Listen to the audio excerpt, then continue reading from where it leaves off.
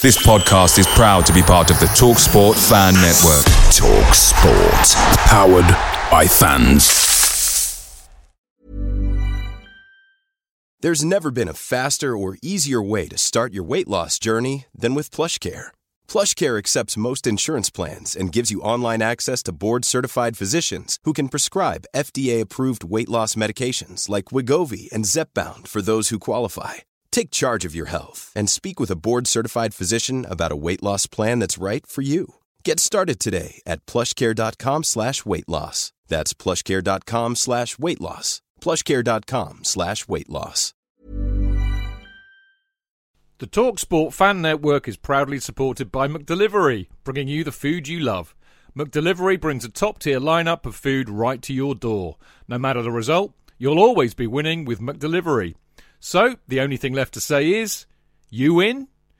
Order now on the McDonald's app, and you can also get rewards points delivered too, so that ordering today means some tasty rewards for tomorrow. Only via app at participating restaurants. 18+, rewards registration required. Points only on menu items. Delivery fee and terms apply. See mcdonalds.com.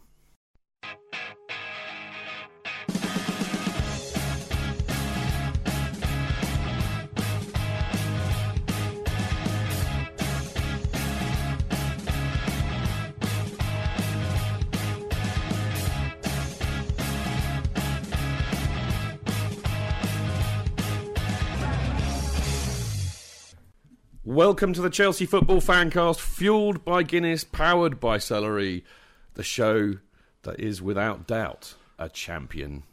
Now, after all the hate about boring football and negative tactics, it seemed wholly appropriate that Chelsea won the title on Sunday with a 1-0 win even, coming from a spawny penalty, which Hazard scored on the rebound, and we ended up with 8 defensive players on the pitch. That is why we're champions. At the end of the day, all the Chelsea supporters celebrating in the pubs around Stamford Bridge late into the evening yesterday do not care one jot. It's days like these which you savour forever, not some fancy flick or worldie scored in vain. Now, I am a very hungover, hanging, and I will be amazed if my voice lasts for the next 2 hours. You are sounding a bit rough. I am, I tell you. And apart from that, I am Stamford Chidge. I could just about remember who I am, Jonathan. It is a struggle. The name of tonight's show, of course, is the Chelsea Football Fancast. Champions again. Blimey. I could stop right now and I'd go to bed. I'd be happy. But I'm not going to, because I've got the wonderful, effervescent, and the man with the mellifluous tones that is Jonathan Kidd. Oh, how sweet of you, thank you. Yes, I'm here. It's lovely to see you. Thank you. Or hear me. Even. Yeah, I know. I kind of missed you for the last few weeks. A month. I haven't been on here for a month. Have you not been on here for a month? No. That's actually, blimey, that's a long time. Yeah. Well, you did nip off to do some work. You were scheduled to be on. I was. Good. So I'm not feeling too guilty. No. You didn't ban me. I think that you and I tonight could have a competition to see who could be the most Ted Lowe. Those of you listening, or Ted Lowe, or who's the bloke? That's rather apt actually, because the snooker finals tonight. Yeah, it is, isn't isn't it? it? Yeah. And who was the guy that used to do those wonderful hammy American voiced voiceovers for films? Star Wars, probably the most boring film in the world. That kind of. We could do that. I'm sounding very much like that tonight. I worked with him once. Did you really? Yeah, well, no, I didn't.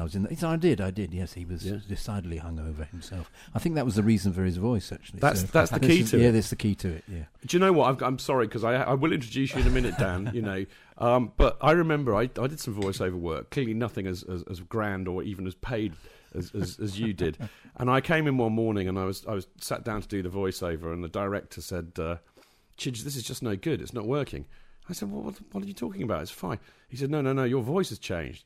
I said, "There's nothing wrong with my voice. It's like it always is." He said, No. Doesn't say. He said, "Go outside, have another coffee and about 3 fags, and then come back in." Yeah. He meant it. I had 3 fags of coffee, came back in. It was down there. I was Back to the normal kind of Chidge voice. Bill Mitchell. That was the name of the bloke. Phil Mitchell. Bill Mitchell. Bill Mitchell. Bill Mitchell. There we go. Anyway, hopefully we've lost all of our listeners now. We can all go to the pub. You know, let's talk about other things that will make them gardening. leave. Have I told you about my roses? I'd like to recently? know all about them. We'll talk about Arsenal. That will clear the decks. I tell you what. No, thinking of Arsenal. No, that actually does the opposite to clearing the decks. But I'm getting a bit naughty already. Anyway, finally, sorry, Dan. Utterly rude of me. But we do have the wonderful, wonderful Dan Silver in the house tonight, who I'm proud and pleased to say that I shared a few beers with after the wonderful title-winning match yesterday. And what a great time we had afterwards, eh? Absolutely fantastic. The Finborough was absolutely brilliant. It was rocking, wasn't it? It was rocking. Yeah, sold over 2,000 pints, apparently. 2,000 pints. And I only had 1,997 of them. And I had the other three, so sorry, guys. So there we go. So we've got Dan in the house. Now, the observant amongst you will have already realised that we don't have that wonderful infectious cackle that emits from a certain Paul Kincanna's carnivore whenever I say something a bit naughty. And in spite of the fact that I texted him and phoned him 3 weeks ago to say that I really wanted him to be on this show because I had a hunch it might be the title-winning one, in spite of the fact that I've not only texted him today and phoned him and also got his mate Rodney to phone him, we don't know where he is. I mean, I've heard nothing from him, so my presumption is therefore that he will not be here. But if anybody in the SW6 area has spotted a rather gregarious man in a dark coat and a very fancy-fetching suit I saw yesterday, and a lovely flat hat, and maybe a bit worse for wear or a bit confused, it may be Paul Carnival. So please point him in the direction of Pimlico, and we'll still have him on the show. If anybody turns up, that'll be fine. Anybody? Actually. Well, luckily, they support Chelsea. Indeed. Now, luckily, despite the fact that we don't have the wonderful King Canners, which is a great sadness to me because it meant I had to think of something else to say for 25 minutes later. But anyway, we do have in the house some fabulous lads all the way over from the US of A, one of whom I spent the evening of the Europa Cup final when we beat Benfica in what was the Southern Cross in those days. It's the fantastic Jonathan Sharp. Hello, Good to see you. We've kind of got our benches back, Jonathan, haven't we? Yeah, it's good. I like it. You know, it's the big black sofa. Yeah, this could catch on. It could, couldn't it? But it's great to see Jonathan and your mate Vadush, yeah? Now, remind me where you're from in the States. Chicago, my kind of town. There we go. We could do a show tune. That'd stop us talking about football, wouldn't it? We could. I don't know any show tunes from Chicago. We could do that. Chicago. My kind of town. Chicago. Should we shut up now, Jonathan, before you kind of throw something? Not. Okay, now I can already see we've got a problem. JK will now be called JK, and Jonathan will be Jonathan. I'm happy with So JK. what I mean is Jonathan will probably throw something at us, and I think we should stop being silly and get on with the show. Because some people do email me recently saying we're really glad that the show isn't silly anymore. I don't know. It is mysterious that those emails have come in since you and I were not on the show together for the last month. And I have a suspicion that it might be due to that, Jonathan. Okay, but there you go. I'll try and be less silly then. As Monty Python would say, this show is getting too silly. Right, okay, I've done the introductions. Now, on the show tonight, we will, of course, be kicking off with the ratings for the Palace game. We'll be awarding our man of the match, and we'll be talking about Hazard's penalty, or as I've written it in a Chris Waddle style here, penalty, I've spelt it, which is a bit odd. And, of course, the horror, and it was a bit of a horror, of hanging on for the last 20 minutes to get that win. We'll talk about the superb performance from the defence yet again, and, of course, I think we should be doing this. We should be praising Drogba, not burying him, as Noel Coward might have said. Yes, in fact, it was Shakespeare. Actually. Was it Shakespeare? Yeah. Close. It's similar. Two great writers. Yeah. One wrote great couplets and the other one was Noel Coward.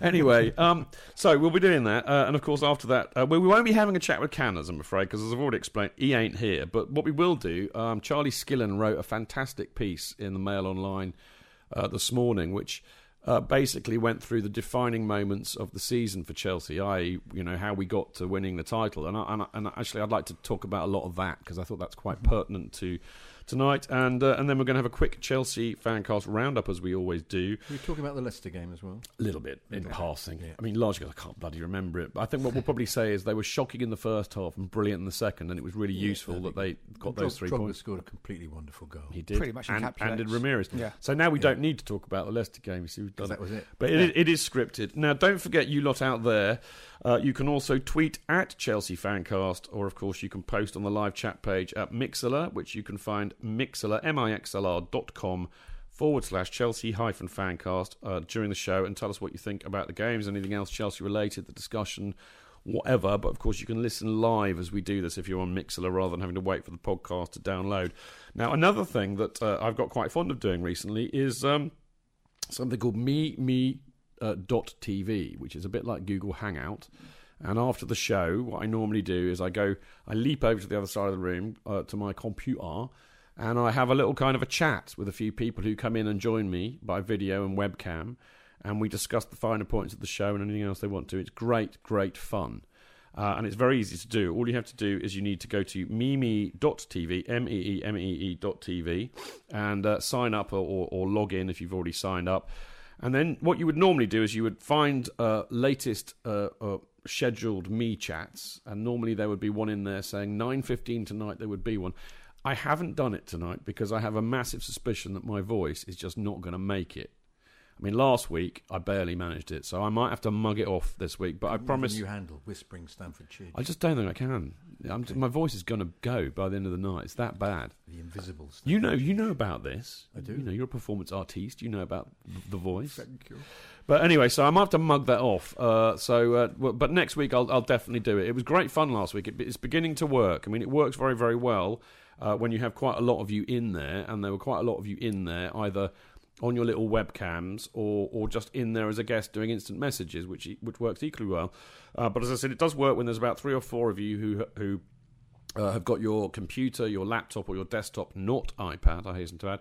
If you've got your computer all wired up for webcam and a mic... Does the iPad not work? No, it doesn't work on an iPad, but it works on a desktop and a laptop. But it's great because you can see them and hear them, and you can just interact with people properly. It's great, great fun. And as I said, I have a suspicion I might not make it tonight, so sorry, people. But I will be back next week, and hopefully my voice will have recovered.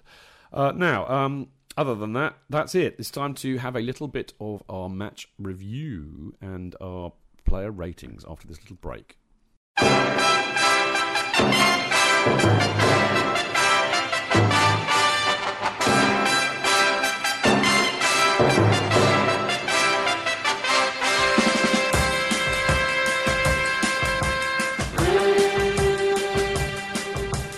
Right, so pilfered as always from ESPN. I think it was the lovely Phil Little who wrote these. I like Phil, actually. Jonathan will hate him, but I like Phil because Phil is the most generous marker of ratings I have ever seen. Or maybe you like high ratings. I can't remember if you like low ratings or high ratings. No, it's lower I like. Oh, so you'll hate Phil then? Yeah. He's unbelievably generous. Hate him. Yeah, he's unbelievably generous. Yeah. I mean, unbelievably generous. To wit. Such as, yeah. Well, to wit. Well Ready? Said. Perfect. Ready? Okay. To wit, yeah. To wit even. Courtois 7. Azpilicueta 9. Jonathan's already biting his nails. He's not liking that. Terry 8. Cahill 9. What? Ivanovic 7.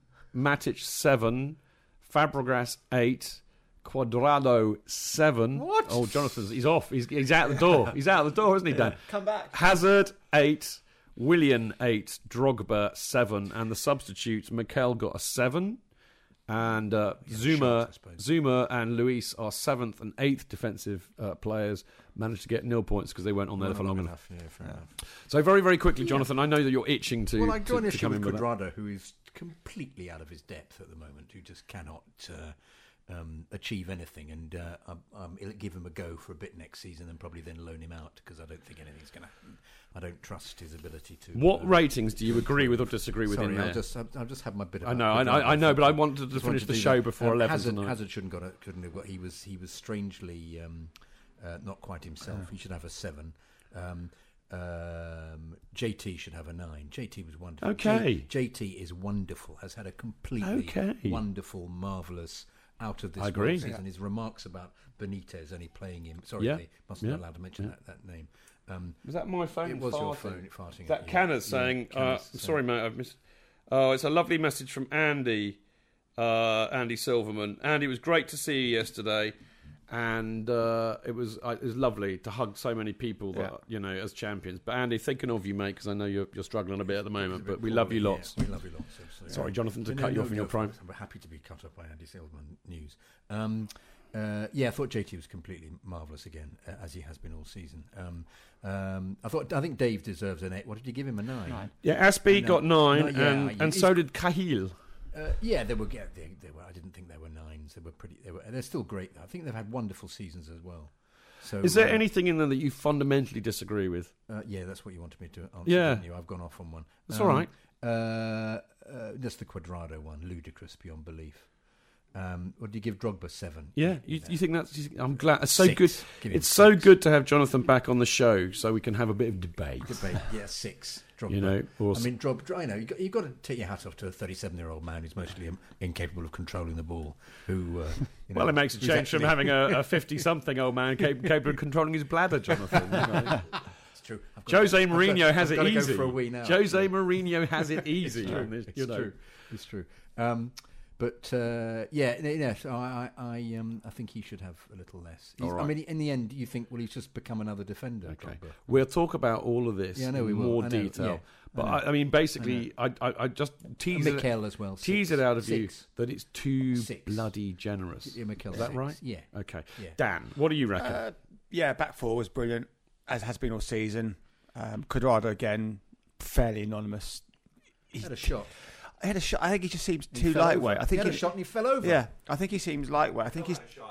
Yeah, he did. Yeah. He did. It dribbled though, didn't it? Yeah. In fact, when he got there, I went, "Oh, Mikel!" Oh, because the woman next to me, I sit next to, hates him. Absolutely hates him. Do you want to try again, Dan? Yeah, I say if I can. Somebody tweeted Mikel has had 5 shots in target in 6 seasons. Just throwing it out there. But I thought Cuadrado seems lightweight.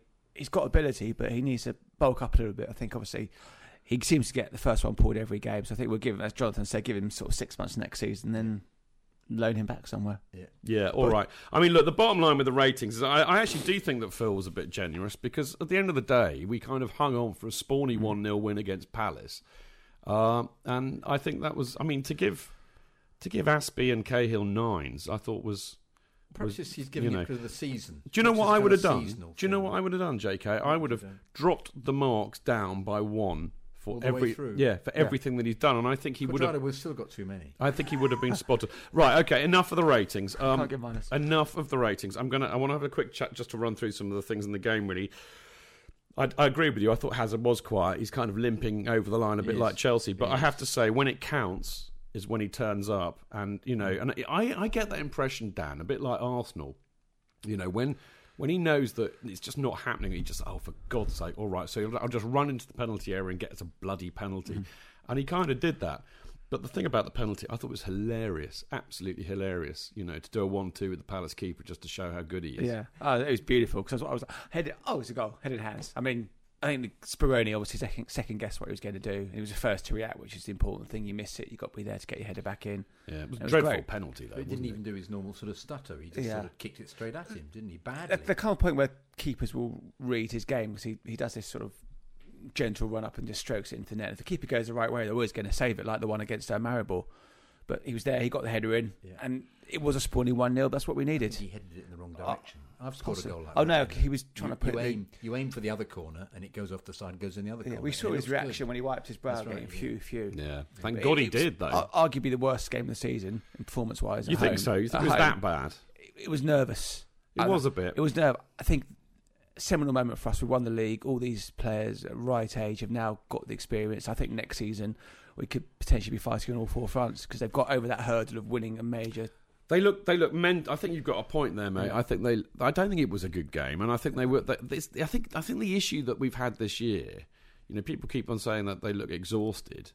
For me, it's mental exhaustion. I think they found it really quite hard to cope with the pressure. Also, I think the last few games, not having a proper striker has meant has meant they've had to completely redevelop the way they've played, which is what he's immensely capable of doing. Mourinho. It's one of the things he's so fantastic at doing is they don't just play one way. He if we need to defend, we defend. If we need to attack, we attack. And this has always been my annoying.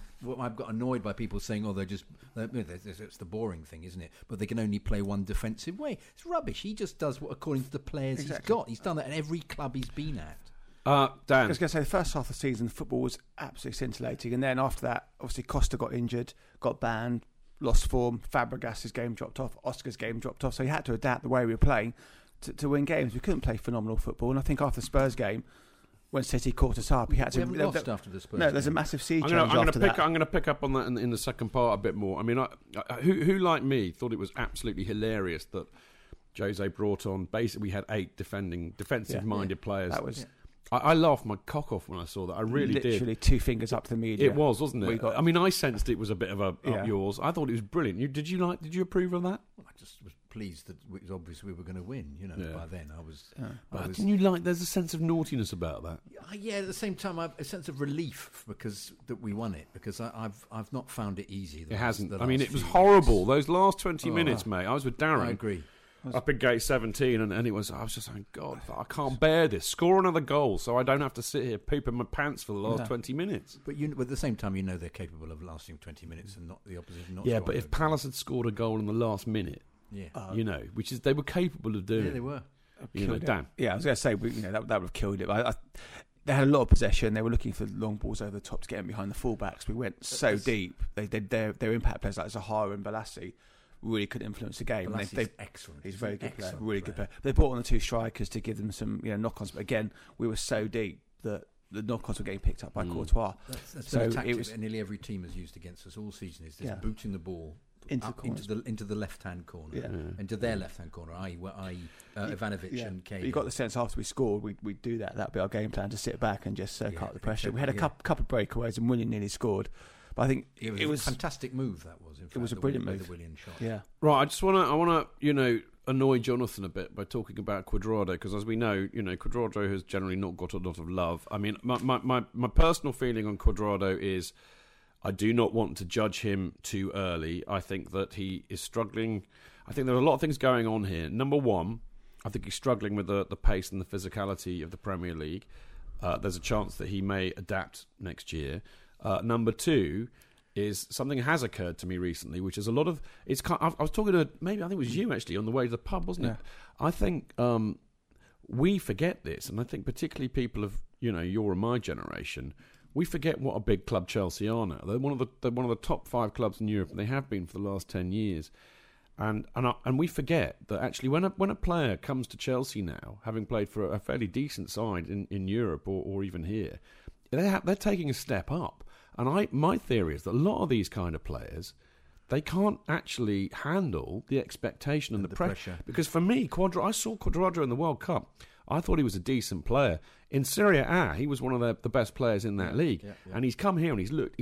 I mean, I reckon he's about as crap as I am. He's got no confidence. The very fact he won't take anybody on, and he even when there's an opportunity to take somebody on, what he did the other day, he just stopped dead with the ball and passed it back. And you go, what are you doing? Yeah. Having said all that, Jonathan, I actually, I thought it was interesting. I mean, I know he was picked because, Ramirez was injured. Pick up on Ramirez later.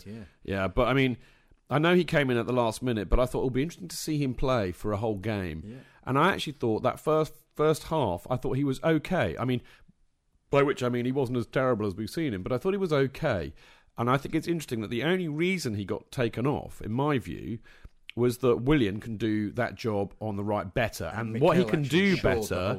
The whole game changed in the second half. Well, forget Mikel, because he came on way later. But the point that I'm making is this... He came on at the beginning of the second half. Well, I don't think he did, but anyway. He did come at half-time for Cuadrado. I wasn't even pissed then, so I've got no excuse. But anyway, the fact is, Willian tracks back better. And the trouble is, when you've got somebody playing in that position in front of Branner, who doesn't track back as effectively, Branner gets exposed. He got booked as a result. Balassi was tearing him a new one for parts of that game. So actually, I thought that, I felt a bit sorry for Cuadrado. I don't think his performance was bad enough to have been taken off, but I can understand why Mourinho made that change. I would disagree with you completely. Well, that's entirely your opinion. And I'll just go to Dan. Yeah. No. Yeah. It was a tactical substitution. I was only joking. We love you, Jonathan. Thank you. But he was forced on because of the injury, but he's not a Mourinho player yet, because he can't deal with the going back to... with the tracking exactly back. He can't. That was why he put Mikel on, because the second he put Mikel on, the whole pattern of the game changed in the second half, because Balassi and Zaha just weren't in the game as much. That was partly because we were defending so deep, so they couldn't get in behind the fullbacks. Yeah, that's right. And also, I think with Cuadrado, I think a lot of it's physical as well, because he gets shrugged off the ball too easily. They were attacking more. What they're also saying is they were attacking more. Once he got the goal, though, to an extent, it's not.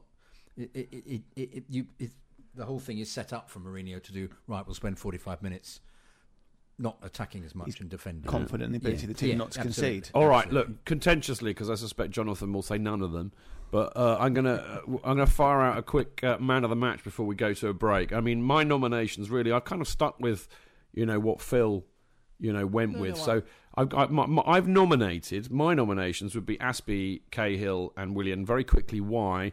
I thought Aspie was absolutely superb again. He just. I was watching the match and I just thought he's like a little terrier. If you've ever played football with a small dog, which I'm sure most of you have, but particularly a Jack Russell or a terrier, they won't let go of the ball, and if they don't get the ball, they'll just bite your ankles. And Aspie just was the human embodiment of a terrier. I thought Cahill had his best game for us for ages. I thought he was commanding, and I thought his reading of the game was absolutely spot on. He was very good indeed. I loved that, and I thought Willian again, and a little bit of it is going back to the Leicester game when I thought he was our man of the match by a country mile. But I just thought his energy, his adaptability. He played in about 3 different positions during that game, and I just thought, what a superb player he's becoming. So those are the nominations. I agree completely. However, I would add JT to that. I think easily, yeah. I have no problem with that. So look, okay, those are my nominations. Who are you going to go for as your man of the match, JK? Well, can I add the JT? You can choose whoever you want. I'll choose JT because I'll ignore it anyway. Exactly. But I'm going to go for JT. So therefore, fair enough. Mark me down as not having a. No, JT. Because those are just my nominations. Okay, if you want to vote for JT, yeah, thank you, JT. you can vote for Bobby Tambling if you want. Yeah, that would be about 30 years. You know what? We sang the Tommy Bulbin song in the Finborough yesterday. Did you? Yes, How we did. sweet. We came out with I'd all the old songs. All the old songs. The Kalu song got to run out as well. Oh, and we all agree Bonetti is better than Yashin. Yeah, that's right. Dan. Aspie, I think he's... Are you happy with those nominations? Totally, yeah, I think Aspie is just brilliant. If he was playing in his right position, imagine how good he actually would be. Okay, all right.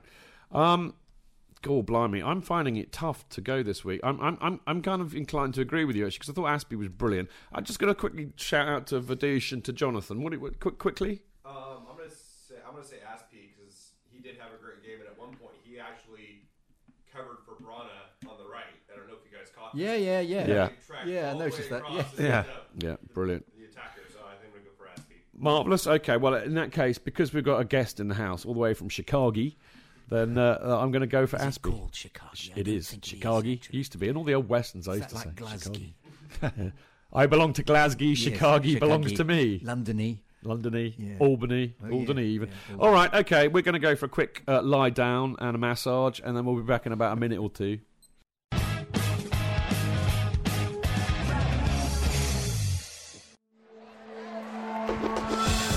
The only place for Chelsea fans. Footballfancast.com. Real fans, real opinions. I'm Jason Cundy, and you're listening to Chidge and the boys on the Chelsea Football Fancast.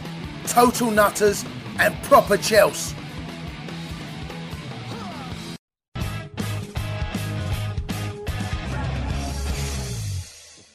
Right, welcome back. I am Stamford Chidge, and of course you are listening to the Chelsea Fancast. A Chelsea Fancast which is very much championed, but also rather hungover. But we're cracked through it. We have the mental capacity. That's right, and we will limp. Can I get straight in there rather than talk about the limping over the line and all this? We stuff? are going to limp over the line. You were going to say that much. If you do that again, I'll kick you. So you will be limping over the line. If I interrupt you, I'll do a chopper on you, mate. A chopper. Chopper Harris. Harris. Lots of people know who Chopper is. In fact, yeah, Chopper Harris. Yeah. He was the star of that, gore movie, wasn't he? Yeah, remember that Australian film, wasn't it? No, that was. It was, the one I mean. No, not talking about the Saw. Do you know, talking of which, I met the bloke, Costas Mandylor, who's the star of the Saw movies in LA. Chainsaw Massacre. Yeah, went out. No, the Saw. Like the Saw 1, 2, 3, 4, and 5. 25 now, isn't it? Yeah, something like that. Yeah. Brilliant bloke, actually. Good guy. Anyway, Jonathan, I really interrupted you, of course. I was going to say, did he buy Philippe Lewis at the beginning of the season in order to have him play left back and put...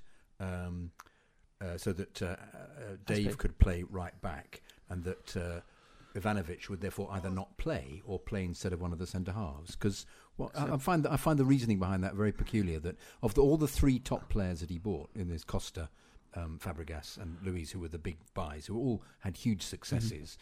Luiz ended up hardly playing. Obviously, that's because Dave played wonderfully and Branner played wonderfully. But then what was the reasoning behind him buying Luiz in the first place? That one might be injured? Was it an injury thing, or was it... Part because Ashley Cole obviously gone, so he needed an experienced left-back. And maybe your theory's right that he thought Branner could come over. And then one of the centre-halves wouldn't play. Yeah, then he perhaps he had a doubt about one of the centre-halves. Or maybe they thought Zuma was going to go on loan for a season. They thought, well, Branner can play right-back or centre-back. But when Luiz has come in, he's always done a sterling job. Yeah, he really has. And I feel like Remy, little unfortunately, he's not had more game time. But Aspi has just been absolutely flawless. So outstanding. So wonderful. He kept Ashley Cole out of the team. Yeah, and he's had 18 months of absolutely brilliant football in the wrong position, essentially. Yeah. But then Branner's been immense all season. It's an athletic commitment. I think Dan's got that spot on. I agree with you. It's really quite weird, isn't it? Because Felipe Luiz is clearly a very good left back, but the conundrum he's got is that Branner has been the best right back in the Premier League all season, and Azpilicueta has probably been the best left back playing in the Premier League this season, albeit in his wrong position. So what do? You go with the best players, And I feel sorry for Luiz, because actually when I've seen him play, I thought he's an excellent player, and I think he's a better attacking left back or right back than Branner and Aspi. Yeah. But he's not quite as good a defender. Yeah, well, that's equally true. I would agree with that, mate. Can we go back to the agenda, please? Yes, I just thought I wanted to bring that up. No, you're allowed to, Jonathan. I allow you these. I do. I indulge you. But it's a conundrum. I indulge you. It's a conundrum, particularly since all the press, the media go on about how they made all these fantastic signings. That was the best thing that they did. Yeah, but and yet one of them has hardly played. Yeah, but that's because the others have been so good. And I think the other thing, very quickly, and I don't want to get into this because we've done it before to death. If there has been a weakness in the side this year, it's that a lot of the squad players he clearly doesn't trust.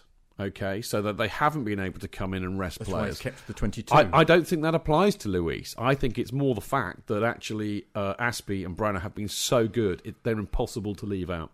Final word on it. Right. I think I want to kick this off by the fact that I think we need to state here, for the record, of course, that Chelsea are very much deserved champions this year, in spite of what the media and other idiot fans would have you believe. I mean, we won the title with 3 games to go, which is, early enough for me. The points gap by the end of the season, it could be between anywhere in 10 and 18. I mean, we are close, I think, to... We may well beat United's all-time record of a points gap, I think, in the Premier League. We're on for that. And the most number of days. I was going to say we will beat United. That's done. Yeah, that's done. It's a given. Well, we have to wait 9 days, but we will have the record. So, I mean, all this crap that they've been speaking, JK, about, Pellegrino being completely pissy yesterday, wasn't he? Yeah, dreadful. You don't play with as much style as Man City. But the thing is that he might be dead man walking, so it's a bit stupid making these statements about his team being more entertaining. You haven't won the title, Got one thing to say to Pellegrino, P45. Yeah, absolutely. It's immensely likely that'll happen. It will happen. I hope that they keep him for another season, because it'll guarantee that City won't be challenging next year. It depends a lot if Ancelotti or Klopp or Rodgers goes. I think a lot will depend on what happens with other managers on the continent. Because if Pellegrini is sacked, they can't get Ancelotti and they can't get Klopp. Who are they going to get? Well, who cares? Klopp's likely, isn't he? Who cares? Yeah. Who cares? I don't care. They could have, Franny Lee as far as I'm concerned. To be fair to the media, I've read all the papers today, because I'm a bit sad like that, because when we do something like win a championship or a cup... A bit like the coronation, really, isn't it? Yeah, I do. I buy all and the royal papers. birth. You saved it all for that. I was forced to look at that. Your boat came in this weekend, didn't it? Royal birth, Chelsea winning the league. Funny enough, the Daily Mail Did you have your little bunting out, perfect, because the Daily Mail had pictures of the child on the front. By the way, in celebration of this double event, this famous royal double event, Jonathan will be having his own street party in Hammersmith later on this week. You're all invited. You're all invited. Yeah. Anyway, mate, you were saying. Strutting up down the street. You're reading all the papers. Yeah, they were actually all very, very pro-Chelsea. They weren't they? They were. They were very saying the best team had won. So the media actually, although there was this blip and this glitch about how boring we were, suddenly went the other way, saying actually no, they weren't, and they actually all pointed out how malleable a manager he is, how competent a manager he is at changing it according to the, as I said before, the players and the situation. You know what? I'm really glad you mentioned that, because That had not escaped my notice either, and I just thought if you lot out there who listen to this show and me ranting about the media quite a lot, as you will know, I think it's absolutely proof positive that they are just playing a game and it's all a load of bollocks. Because how can they go from so vociferously coating Chelsea and Mourinho off for being negative and boring and everything else under the sun, whilst there was the glimmer, the sniff, no matter how Arsenal deluded it might have been, that there was actually a title race going on. So once we're confirmed champions, it's all how wonderful. I mean, that just proves to you, it's a collusion. I'll tell you what it smacks of to me, which is even more insidious. It smacks of a Murdoch Sky-oriented media con. That we have to perpetuate the fact that there might be competition here, and we have to keep. And I said this actually on the show the other week, didn't I? I said I don't think, or in an article, I can't remember.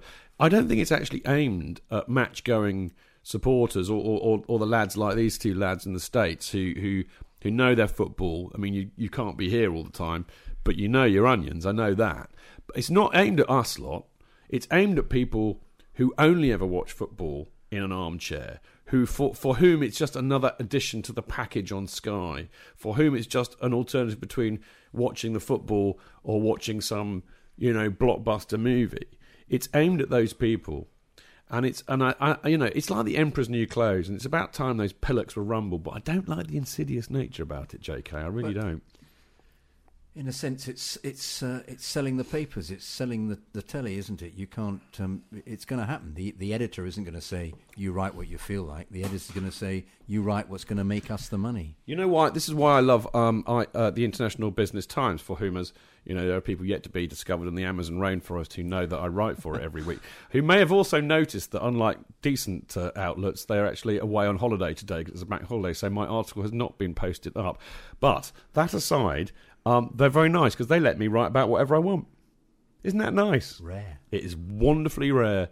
They've never once... Gareth, a lovely, lovely bloke, big United fan, proper one, mind. He's a mank, in other words. Anyway, so, no, he's lovely and he lets me... He's never once said, no, I don't like that, rewrite it. He's always said, brilliant, love it, mate, carry on. Like, isn't that wonderful? Lovely. Anyway... Is there a big readership? Dramatic pause. Only a dramatic pause. You pick your pen up. Shush! Don't ruin the illusion. Well, actually, I've no idea, mate. But I've noticed on their, well, certainly on one of the Fancast, Facebook groups, a lot. The articles that I post up there from IBT get a lot more hits and things than a lot of the other stuff we put up. So, who knows? Who can say? Anyway, I want to pick up on something that you two boys were talking about a minute ago. That's nice. Which I think is a very, very pertinent fact. Actually, it does relate to that whole boring football rubbish that most of the idiots have been pervading for the last few weeks. Everybody seems to have forgotten conveniently, irrespective of the fact that, strategically and pragmatically one just has to win. It's all about winning and getting the right number of points to win the league. Everybody seems to have conveniently forgot the injuries to Costa and Remy, which basically takes out our two main strikers and leaves us, as Jonathan said, with a 37-year-old man who had dodgy ball control, wasn't it? At best. And I think the other thing they forget is how Fabregas's form dipped considerably for about 2 months. Now, my contention is that any other of the top 4 or 5 teams that may have been competing for the title, had they lost their best 2 strikers and their best creative midfielder, do you think that they would have won as many matches as we have? Or do you think they would have combusted? Well, you look at City without Aguero this season. Nowhere near the team absolutely. Look at Liverpool without Sturridge. Yeah. Classic again. Jonathan, would you like to come up with an example?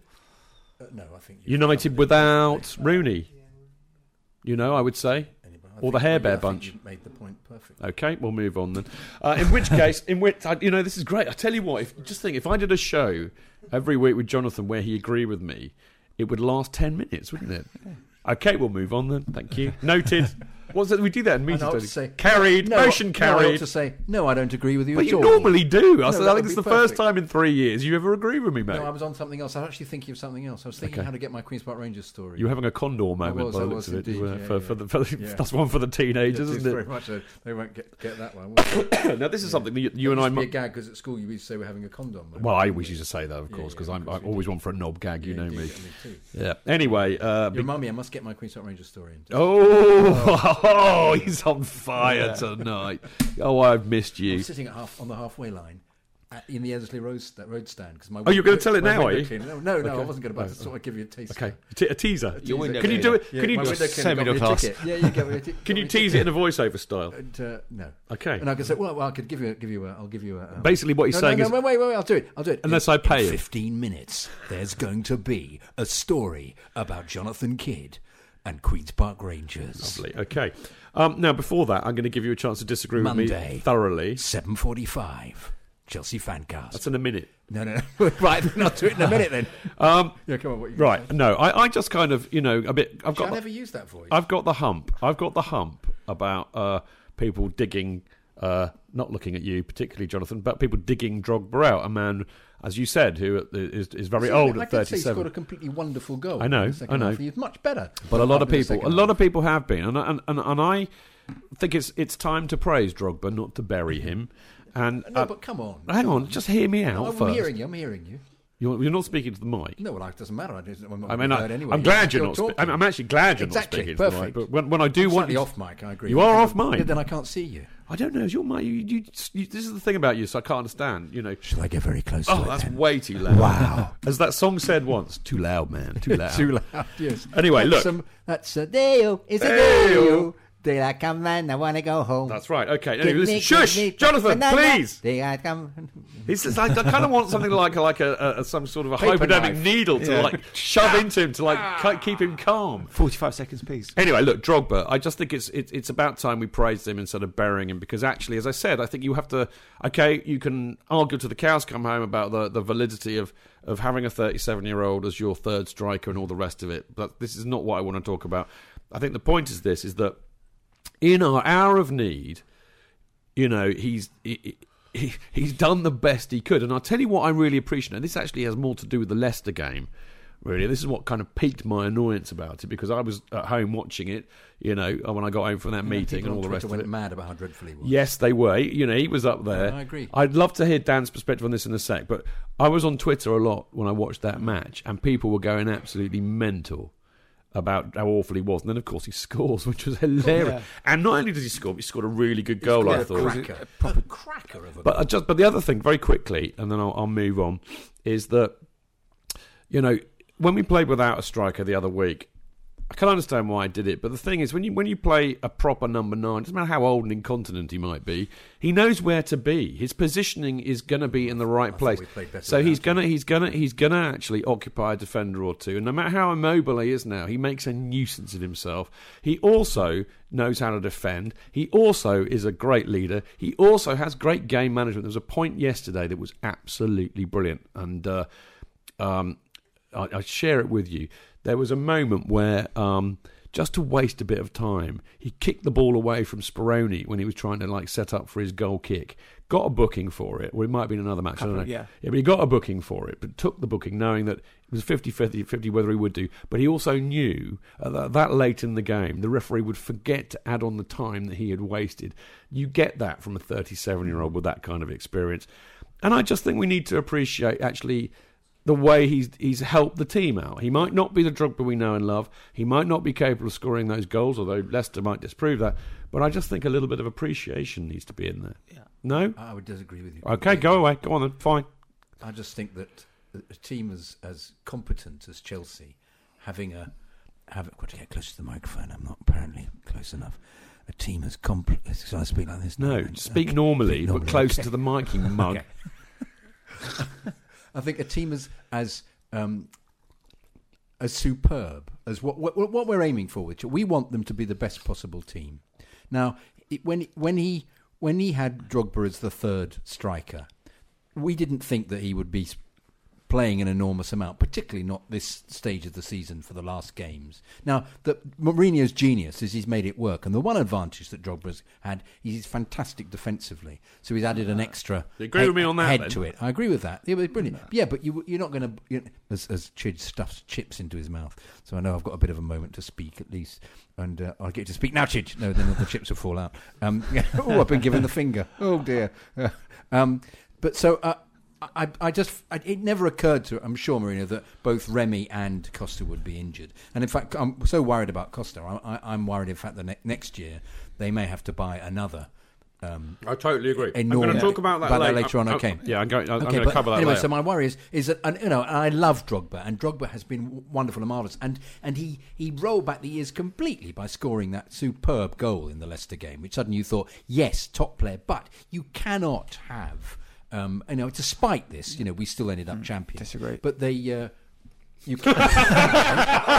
Okay, you can. Yeah, but you didn't tell me why. You just said disagree. It's easy to say disagree, isn't it? I'm sorry, but for those of you watching in black and white, Jonathan's face was a picture when he got a bit of dissent from. He almost gave him a yellow card for dissent. It was wonderful. You cannot have that happening next season. It just cannot happen. Whether he plays for us, do you know what? You just cannot have it ever again under Mourinho. I agree, but that was not the point I was making. I said at the start that Well, you could argue that to the cows come home, and absolutely you are right. You can just judge on what you've just seen for the last 2 months. And but we Dan, shouldn't be having this conversation. Dan, we shouldn't be saying, he's all listen, right, he's Dan, an old bloke, it doesn't matter.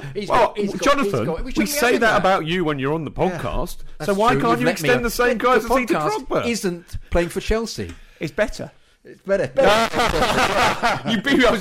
It's more important than that. It's much more important. Podcast not a matter of life and death. It's more important. Dan, come on. You agree with the old, disagree with the old codger. So come on, have a go. I think we. Which one's the old codger? You Oh, me. Oh, right. Finished. No, that was happy. It wasn't as good timing as the other one. I know. I tried. Very good. Listen, we knew what we're getting with Drogba when he came back. He was always going to be the third striker. We lost Ashley Cole. We lost Frank Lampard. We only had really JT of that mentality in check. Drogba came in to do a job, to take these players over the line. And when he's come in, yes, he's not been a Drogba role, but he's done a job. The QPR game right at the end, he was leading for the front, heading balls away. Okay, Leicester, he didn't have a great game, but he scored a goal and he's got us there. It's difficult. Really answered what I said at all. What? He brought in to do a job. We lost Lampard, we lost Cole. No, that wasn't the job he was brought in to do, which was to play for the last how many games at the end of the season. I mean, hopefully he'll bring Solanke in. I went to the Youth Cup final the other day. Solanke was terrible. I couldn't tell you how bad Solanke was. I wasn't expecting the Drogba of old when he came back. I was expecting an older, experienced version to come in when needed and do a job. And pretty much he's come in and done a job. But I'm going to say this to both of you because I think you're both missing the point here, is that you can't sit here arguing about, fantasy, which is the fact that we perhaps shouldn't have had him in the team from the start in the first place. I think you get, most Chelsea supporters will probably agree with you with 2020 hindsight. You can only argue on the basis of what is reality, and the reality is that whether we like it or not, Drogba has been our third choice striker this season, and in my opinion, when he has been called upon, if one is realistic enough to look at it and say, yes, he is not the Drogba of 5 years ago, I still think that he has done a superb job for the team. I think he has done. So you and I agree. Said, yeah. Right, I'm going to move on because actually there's a very serious point. Jonathan will appreciate this. Now, I hesitate to say whether Jonathan was in fact old enough to have seen him play at Stamford Bridge. But of course, some awful news about poor old Jimmy Greaves today, that he's had a very, very serious stroke and is in intensive care. Now, I never saw Jimmy Greaves play. My dad did, and he said he's the best forward he's ever seen play. Exactly what my old man said. Yeah. He said he was outstanding. And I think it's always airbrushed out of history that he actually probably arguably had his best time at Chelsea as a very young player. His scoring record was phenomenal, and we basically mucked up totally by letting him go, and we should have actually got him back when he only stayed at AC Milan for a year and didn't really want to be there. So I think Jimmy's heart is Chelsea, and it's very sad news, Jonathan, don't you think? Yeah, awful. Very sad. Yeah. I saw him. You did see him play. I wasn't sure if you. I was kind of being a bit cheeky, but I thought you might have done. Yeah, I have no recollection of it, of course. Yeah. Do you know what? Funnily enough, on my dad's knee. I saw him score 4 goals. Yeah. Well, there you go. How? Because I had a quick text with my old mate Phil, Psycho Phil, this morning, and Phil saw one of the first games. I think it was his first game at Chelsea. Was Jimmy Greaves' last game where he scored 4. I think it was against Forest, wasn't it? I don't remember. I think it was. Yeah. And my dad. I have to ask my dad. He's no longer with my us. dad's for the whole, watching Chelsea for 50 years, he said Jimmy Greaves was the best The best, forward, yeah. and he said even the great players that came after him, he still make his all-time Chelsea 11. I do remember somebody shouting out, Greaves, you've done nothing this game, and then he immediately scored. Yeah. And they were saying that was But that's what he does. used to do. Yeah, and he absolutely. scored. Then he scored another one. Do you know? It's just that was always the case. Funnily enough, the other irony yesterday, Phil was wearing his Jimmy Greaves replica shirt in the pub, wasn't he? When we saw him, the V-neck one. Yeah, with the number 8 on the back. Anyway, best wishes to Jimmy Greaves and his family, and I hope he makes a recovery. Because just actually, finally, quickly on that point, every TV program I've made about football where you've kind of profiled players from the past, every time I've done one and it's involved Jimmy Greaves, I've always tried to find as much archive footage of Jimmy Greaves scoring goals for Chelsea and tried to ignore the fact that he played for Spurs just to try and redress the balance. That's brilliant. Lovely bloke. Right, very quickly, because we've got to go to break in a couple of minutes, but I think we can't ignore the fantastic atmosphere in the stadium yesterday, particularly the middle of the East Middle, which I was rocking apparently.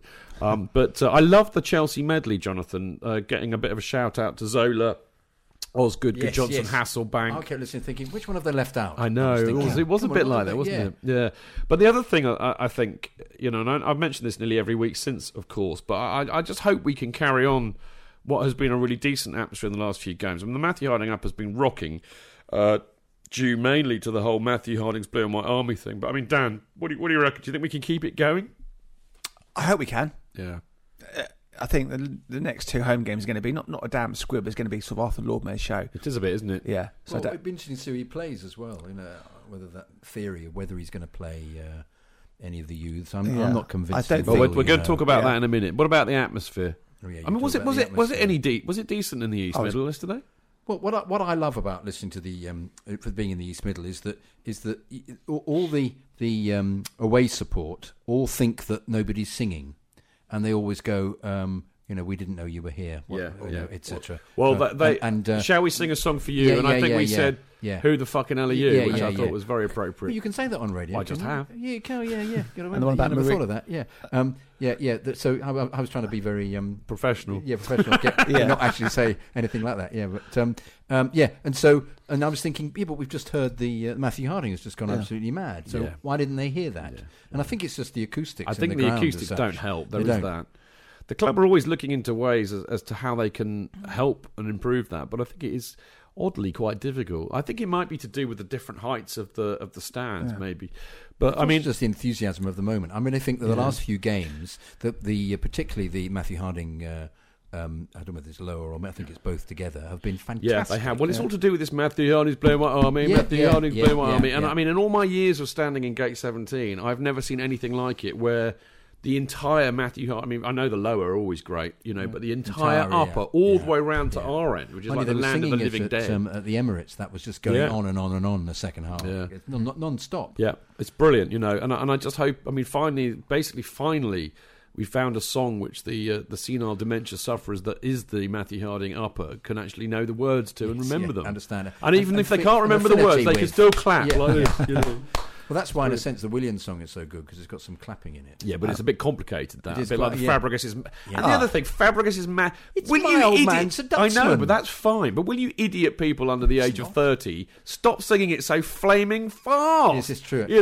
Fabregas is magic. He wears a magic hat. He could have gone. No, slow the damn thing down, guys. That's what their girlfriends say as well. Yeah, I think it's going to be 6-5 special. Actually, will be the next one. He's got a point there. It is a bit like the whole speeding up of it. Maybe they're getting too excited. Well, perhaps what they need to do while they're singing the Fabregas' magic song, think of count the Arsenal 11 from the George Graham era backwards, and that will make you sing it slower.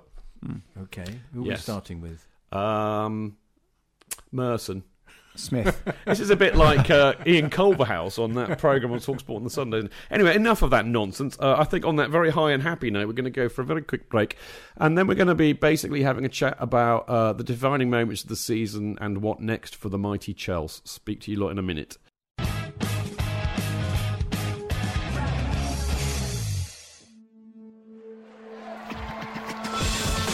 Real fans, real opinions. I'm Jason Cundy, and you're listening to the Chelsea Football Fancast. Proper Chelsea. Footballfancast.com chelsea-fancast.com.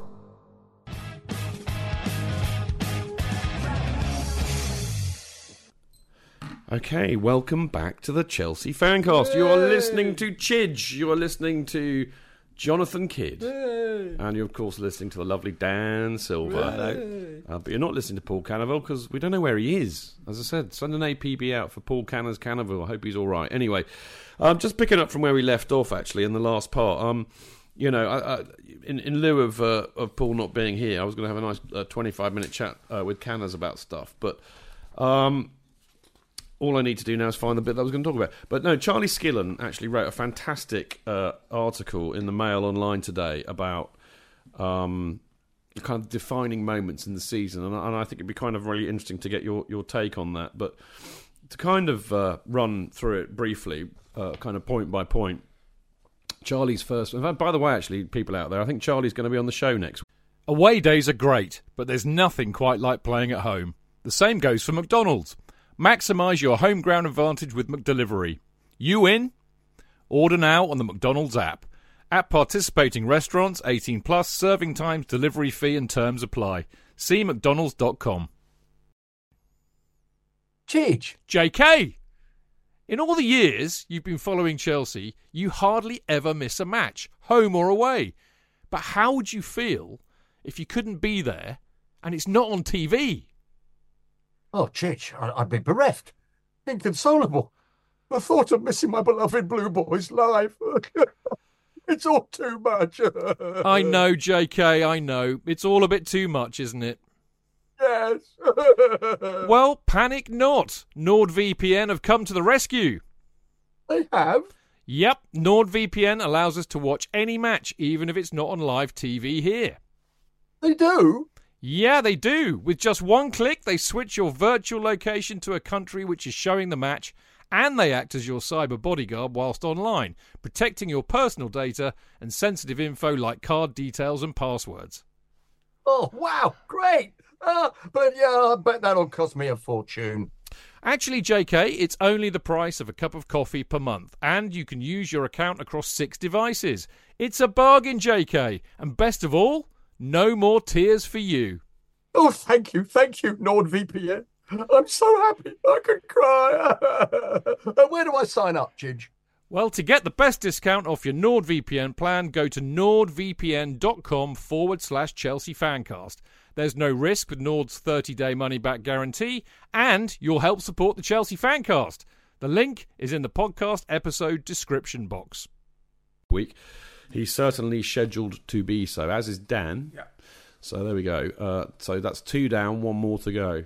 We've got Mark next week. I can't remember. Oh no, we've got Clive O'Connell next week. Good company. There we go. Yeah. So anyway, I think Charlie starts this off perfectly, and actually a lot of the people on the media have been coming out with this today that that basically we got in there early. I mean, even before the season had started, with Jose had plugged the 2 holes, which were getting a decent striker and getting a more creative midfielder, and of course he got Costa and Fabregas signed up really, really early. I mean, would you agree with that, Dan? That was the start when we kind of won it before the season started in a way, haven't we? Absolutely. To get your new players integrated into the squad from day one of pre-season is so important because they hit the ground running rather than coming in a week before the deadline. So that was crucial, and great business. You look, Fabregas assists, Costa's goals. Had he been fully fit, he could have hit 30, I think. Yeah. I think the interesting thing, JK, is that they worked. It's really good to see a club making 2 really important, vital signings that are going to plug the holes from the year before, but they actually then deliver. And I think Dan's point's right about Costa being injured, but bottom line is when he was fit and firing, he was superb. And I think Fabregas, albeit his dip in form recently, has also been superb. They have been the solution to the problem, haven't they? I don't think Fabregas had as much of a dip in form. Probably some stats would disprove it, but I think the stats actually prove that he's been fantastic all season. Yeah, ironically. because I can tell my Queen's Park Rangers story now. You can. Off you go. I was in the Ellerslie Road stand because I was actually.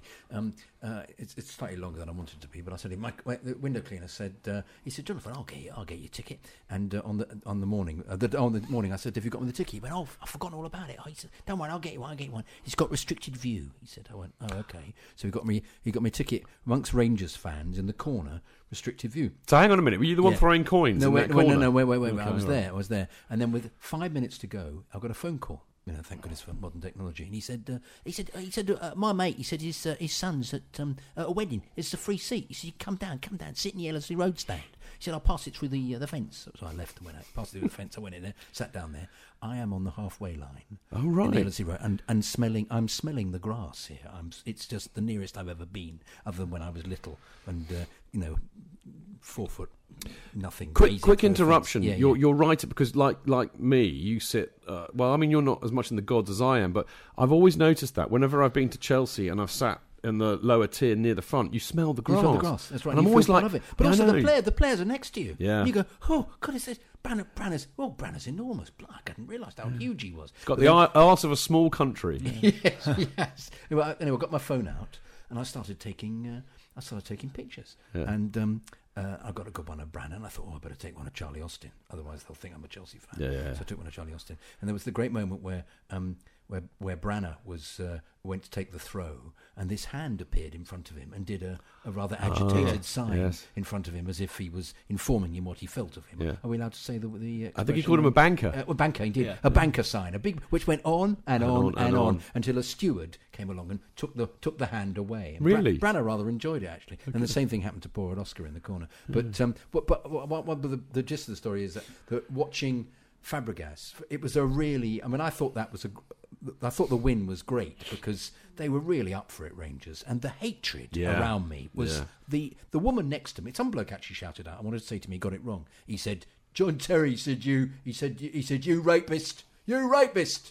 And I want to say to him, no, I think that's racist. I think you've got the C and the P in the wrong way. They're not very bright, are they? No, well, I didn't feel that. I just felt the hatred. Yeah. But the woman next to me was very pleasant. She said, "Oh yes, my son." She said, "My son's off at a wedding," and then immediately she said, "John, you can't." Beautiful. That is quite funny. Yeah, sweet little woman next to me. You know what it is, don't you? Sorry, let me finish. Go on then. Finish. Oh, sorry. The Fabregas thing was phenomenal. Just watching him up close, then he nicks the ball away, moves it, and the little triangles they were playing by the side of the pitch were which we see from above, and you think they're good. In close up, the moment speed, somebody's coming in on them, they just flick it to the side, get out of the way. And Dave, the triangles with Dave Fabregas and somebody else was playing, would have been Hazard playing, were just phenomenal. And I thought Fabregas was so superb. And yet at the end of the game they said, he had a bit of a quiet game. I thought he was just controlling the game everywhere. Sorry, you were saying, what was the point? I can't remember. But I like your story. I mean, you managed to sit on your hands all right. Well, I always do. I'm an actor. I thought, that's true. I mean, I thought maybe if you'd have been really clever, then you would have been one of the people throwing bottles and coins at the corner just to try and get the QPR fans into trouble. You see, I should have done that. Agent Kid. Yeah, that'd have been clever. You should have done. Anyway, too far away. I was on the halfway line. Can we move along because we won't get through all of this otherwise? I think we kind of also covered, we haven't really covered Charlie's second point, but he makes the point that Chelsea was straight out of the traps at the beginning of the season. Well, Neil Ashton in the Mail, who's his mate. Fact, I wouldn't go that far. Colleague who's been very, very rude. They're in the same building. Been rude about Chelsea all season. Yeah. So wrote an article. He did actually. Good one. Yeah. So all about how on the ball the whole of Chelsea were with targeting the players they wanted, going to see them early, and also even weirdly. Where they went on tour, because they were in Austria last year, and all the other top teams were miles away, were all around the other side of the globe, and he thought that therefore they'd start off less knackered. Exactly, fresher. Because I think this whole money spinning tours to the Far East are great for a commercial point of view. When it comes to players' fitness, I think they're crazy. Because we got somewhere in the US, haven't we, next season, next pre-season. And then we've got a couple of home friendlies. But I think this whole going to Asia or Australia is great for the fans and that, but for the actual longevity of the players, I think they do have an I think it was very smart, not going abroad actually in the summer. I agree with you, and it got them together and got them focused. But I think I love the way that they laid down that marker in that Burnley game with some fantastic football and that beautiful goal that Schürrle scored. But I think the other thing for me was that autumn, the way that they handled the United and the Liverpool and the Arsenal games. I think particularly the Arsenal game where they won that 2-0 and never looked any trouble. But that really set the stall out for me for the rest of the season. Interesting, wasn't it, around that time that Mourinho started digging the fans out about the atmosphere. It was the QPR match, funny enough, coming full circle, kind of the other we way. have to put up with that chant every time. I think we went into it at the time, but I thought it was... I don't know. I still don't know what to think of that, I mean, on some level, mate, I think it was actually... I think it was quite clever. I'm not actually... It was so clever. I actually think he didn't realise how clever it was. Well, because we all talk about it, though, yeah. don't we? So. Well, I think, being on the trust and everything, I mean, I remember at the time that we seized on it as an opportunity to raise the bar with the whole atmosphere issue and the safe standing issue, and we got a lot of mileage out of that. And as you say, it worked. People started to, liven up a bit, didn't they? Well, apart from the East Middle, obviously. Something it's definitely, my goodness. They woke up for a minute or two. I actually sing We're Top of the League. We're top of league. We're top of league. No, not We're Top of league. We're top of league. We're top of the league. That one. You were top of completely different song. We've won the league. We're top of league. We're top of league. Because we don't quite understand what everybody else is singing. What are they singing in the We're top of league of the ground? They're singing We're Topperly, sir. Oh, we're singing that as well. Like, good God, your grammar's awful. Yes, we're Topperly. Who's Topperly? Is he playing for the team today? Lovely. No, I always go. So it's We're top of the league. We're top of the league. I sing We're top of the league. Why? We're top of the league. Just for the sheer hell of it. You auditioning for Bagpuss? Shits and giggles. Funny, I've been the mice. Jonathan Kidd's mechanical mouse organ. Yeah, exactly. Yeah. Another one for the teenage. Wonderful. You're an absolute nutter, Jonathan. I've really missed you. I just thought it was actually, in a funny sort of way, and it was quite a defining moment of the season, wasn't it, really? Because it could have arguably been the end of the Mourinho honeymoon period. Yeah. But I think we took it the right way, actually. I think we as supporters handled that very well. I mean, I agree with Jonathan, Dan. It was a real pain in the arse because every flaming game forever afterwards, including yesterday, Mourinho's right, your fans are shite, absolute rubbish, But anyway, Dan. Yeah, I say it's constructive criticism from Joe. So everything he says is well thought out. And I think he... just the right side of not criticising us too much. We need better atmosphere. He wasn't saying we're crap. He was just saying we need a better atmosphere, and it had the desired effect. Because we had become a little bit blasé, possibly. I know there's the issue with the tourists and so on and so forth coming to the ground. They, on the iPads, they don't sing a song, but that's what you get. Our fan base has increased from an average of 10. Every big club has that issue. Exactly. It's not a Chelsea thing; it's a football thing. Generally, I found the atmosphere's been pretty good. Well. Go on, sorry. For most of the season. I mean, I sit West Lone. We're not the most vocal of stands, but at least myself and... Well, apart from your mate that moans all the time, he's quite vocal. Andy, yeah. He's moaning on Sunday as well. He's moaning. Hell, 2 hours on the train. But anyway, and Theresa McGee sits 4 hours in front of me. How more vocal I was at other than the Rangers game, at the Emirates. It's easier to be vocal when you're surrounded by people being vocal. Well, yes, the away fans are very different. The away fans are the real hardcore Chelsea who go... overland and see week in, week out. Leicester game, the atmosphere was fantastic. Yeah, it sounded... And in fairness, Leicester fans were really good as well. They weren't they, actually? Apart from those bloody clappers down. And the wanker with the drum. And the wanker with the drum. Yeah. I was so gutted not to be there with you, mate. I just can't believe it. I mean, I don't really do much work anymore, as people may have surmised, and... to get a flaming job, which meant that I had to go for 2 meetings that day, which scuppered the whole trip up. Because I don't think I've done an away this season. It's the first season I can remember where I haven't done an away. Before you all shout at me about being a plastic, it's down to time and money, lack of both. So my one way would have been with Dan and all the boys, and I had to wimp out the last minute. In a funny sort of way, thank God it wasn't the title thing, because I'd have been just suicidal, mate, I tell you. But then Sid's 71-year-old mate, who's getting back to New Zealand. My loss was their game, and that was a lovely thing to hear. Nice. Yeah. Talking of away games, I actually think possibly the defining moment of the season for me was the Stoke away match, when we really basically mixed it with him. When Hazard was getting kicked to Kingdom Come. I went to that, yeah. And that was a really tough December night. It was cold, where Hazard was kicked. They were real kickers.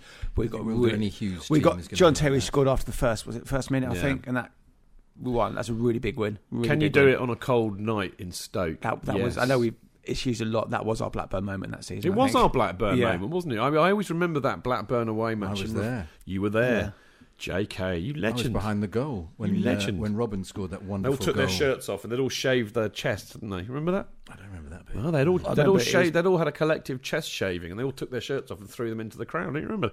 You were there. I was there. I remember that, I yeah. I don't remember the chest having been shaved. It's because you were probably taking far your away. shirt off and throwing it to somebody. I don't know. Perhaps I'd left by then. No, I hadn't left. What am I talking about? I would never leave before the end. I That's don't see what that that. little- I don't remember that at all. Dickoff was kicking Peter Cech. I remember off. that. Yeah, Non-stop. little- Oh, yeah. Horrible little shit, isn't Yeah. And he couldn't do much, Dickoff. All he could do was run around very, very energetically. That was his thing. That's what he did. Yeah. And get in your face. Would you say, Jonathan, that the difference this year, really, I mean, the one fundamental difference that we have, the one player that I think his consistency has been fabulous, but his ability to unlock the door and I think the mark of a great player is a player who turns up when it really counts. But Hazard, this year has become that player for us, hasn't he? I think he's been superb. Yeah, the fact he's been fouled more than any other Premier League player tells a lot, doesn't it? Yeah. I think I'd like him to shoot a bit more. Yeah. I think I'd like them all to shoot More a goals. bit more. But even that criticism becomes a bit 14 this season, the Prem. they still have scored large numbers of goals, and and they've won the title. So I'm not going to criticise that. I just think at occasions where I think there was a period in the season when we slightly despaired of their inability to put games to bed. Like Everton game, for example. Yeah, when we had to score in the last minute, which and we were all over them. We should just have completely. Yeah. It's the stability of getting through teams that part the bus. I'm going back to Hazard. I think Joe Tweeds in the latest fanzine's got a great article about a conversation that Jose had with Hazard's dad about just to give him that edge. He's a lovely husband, lovely father, lovely footballer, but you want to make him nasty, kind of thing. And I think more ruthless. Yeah, exactly. I think he's a fantastic player, year-on-year improvement. Yeah. And Jose's a player that will give him that discipline that he needs to make him the complete player. I mean, for me, this is, we could do a show that lasted for 10 hours about all the wonderful things that Jose brings to the club as a manager, but I think people tend to forget this a lot, actually. But Mourinho makes players better. But not only that, he makes players who are already really, really good. He makes them better. And I mean, if you think about, what he did, I mean, you could say that he's made John Terry a world-class player. He's made Frank Lampard a world-class player. I mean, Drogba was brilliant when he turned up with us, but he's made Drogba into a world-class player. He makes great players even better. Jonathan? But I think he has to have... Some players have the potential to be great and don't achieve it, Yeah. and he then throws them out pretty quickly. Such as? Schürrle was an example. Yeah. I think he had. I think Schürrle was more circumstance and ability. Well, there was that. Yeah. In what way? Well, I think he had this illness, which was obviously debilitating. And he wanted to go. And he wanted to go. He wanted to play. I don't think he ever rocked the boat, so to speak. I think Jose did like him because he was a very disciplined player. He was a Mourinho player, but I think the virus, which Dan Levine spoke about, really affected him. I think. Yeah, I agree with that. He wanted to go. You saw the love because I think there was a Vine going around with Jose hugging every player in the dressing room, and you saw the Jose's got the very public demeanour, almost sort of sour-faced, and sort of the world's against us, and the kind of the loving father, because there was a Vine going around where he was hugging all the players in the change room, clearly really emotional. And I think when he left Inter Milan, it was one of the Vines on Twitter after the game. He was hugging Ivanovic, and he was giving the high fives to Solanke and Loftus-Cheek. And there's another Vine after the Inter Milan game when he was obviously leaving. He was in tears. So I think there's a real emotional side to him. We don't see that often. There's a real bond that I think he creates. It's a real. But I think that's part of all good management. Is to create that relationship. But he keeps that kind of bond. Was it you I was talking to about? I don't know who it was. It was because I was pissed, so I don't remember. But it might have been you I was talking to about this in the pub, Dan. But I think this is the key to great management is that to instill that kind of loyalty that he does with players. You have to ask a lot of those players or whoever it is you're managing, but you never ask them to do anything that you're not prepared to do yourself. On the way down to the road. And quite often, when they're not capable of doing it, you step up to the plate and lead them through it. And I think that Mourinho embodies that as a manager, actually. Talking of which, because he did get a bit... I think the one blot on their copybook was the performance against PSG in the second leg, where I think both the team and Mourinho got it slightly wrong. But I think, weirdly, in hindsight, and Charlie makes this point very, very eloquently, because we didn't have to compete, in the latter stage of the Champions League this year, we've been able to concentrate completely on the league, and I think that's really, really helped. For Mourinho to just plot it one game at a time. Less injuries as well. Yeah. Less stress, less tiredness. one game at a time, focus exactly on what we have to do tactically for that. And in a funny sort of way, I think it's really, really played into our hands not having to compete in the Champions League. The other thing, JK, is that, as we kind of alluded to earlier, I don't think that we've actually had a squad deep enough to challenge on all four fronts this year. Well, they've been wanting, haven't they? He makes an assessment of what he thinks is who he thinks is going to survive in the first team, and some of those who we thought would get in or have a go haven't. He's made a decision that they weren't up to scratch. I just don't think. I think there are 3 or 4 players in that squad that he just doesn't trust. Yeah, I think it need. Yeah, exactly. Yeah. Now, I mean, talking of turning moments, and actually, I think the benefit of not being in the Champions League, I think it was really important that we won the Capital One Cup against Spurs at Wembley. I think that really laid down a marker, very much like it did the first time Jose was with us. By winning that first trophy together, it gave the players a bit of belief, Dan. Yeah, totally. It's that first hurdle. The first cup's always the most important one. And when we beat Liverpool 2005, there was so much made of this is the first of many, this is a taster, albeit it's the 4th priority in our season. It was a cup for this group of players under Mourinho, and it had a huge impact. It gave us the confidence to sort of drive us forward to the league. Going back to what I was saying about Champions League, Mourinho made a point that it's the first time in 4 or 5 years he's not had Saturday, Wednesday. So his whole focus weekly has been on the next game, which has enabled him to, as you say, plot the performances and was it 1-2 drop points in the last 6 or something? So he's really was. I think we'd have seen a very different team if we'd. I think we struggled. Had a long run in the. I think it would have. I think it would have been very, very tough because we know what Mourinho's like. If he's in a competition, he wants to win it. So. He wouldn't. I just cannot see that he would have done any rotating. No. And then when you look at the fact that we've not had Remy or Costa fit, I mean, I could have screwed. We could have, Everything, I mean, you and I will remember this because we are men of a certain age. But what could have happened to us had that been the case is what used to happen to Leeds United every year. They were always competing for every single competition. And at the end of the day, they'd fall at the last hurdle in all of them because they just couldn't cope. They'd get injuries, they'd get fatigue. That could have happened to us, I think, if we'd have been in the Champions League. That happened to Leeds. I used to laugh loudly, actually. Yes, and it could have forced the street and cheer. Yeah, we all hate Leeds and Leeds and Leeds, Leeds and Leeds and Leeds and Leeds and Leeds and Leeds and Leeds. We all fucking hate Leeds. You can whenever you get the opportunity to sing that song, as Jonathan will confirm, you just have to sing it, don't you? You have to. You do. It's the best song. It's the law, in fact. For me, it's the best song. Well, it would be, wouldn't it? Yeah, absolutely.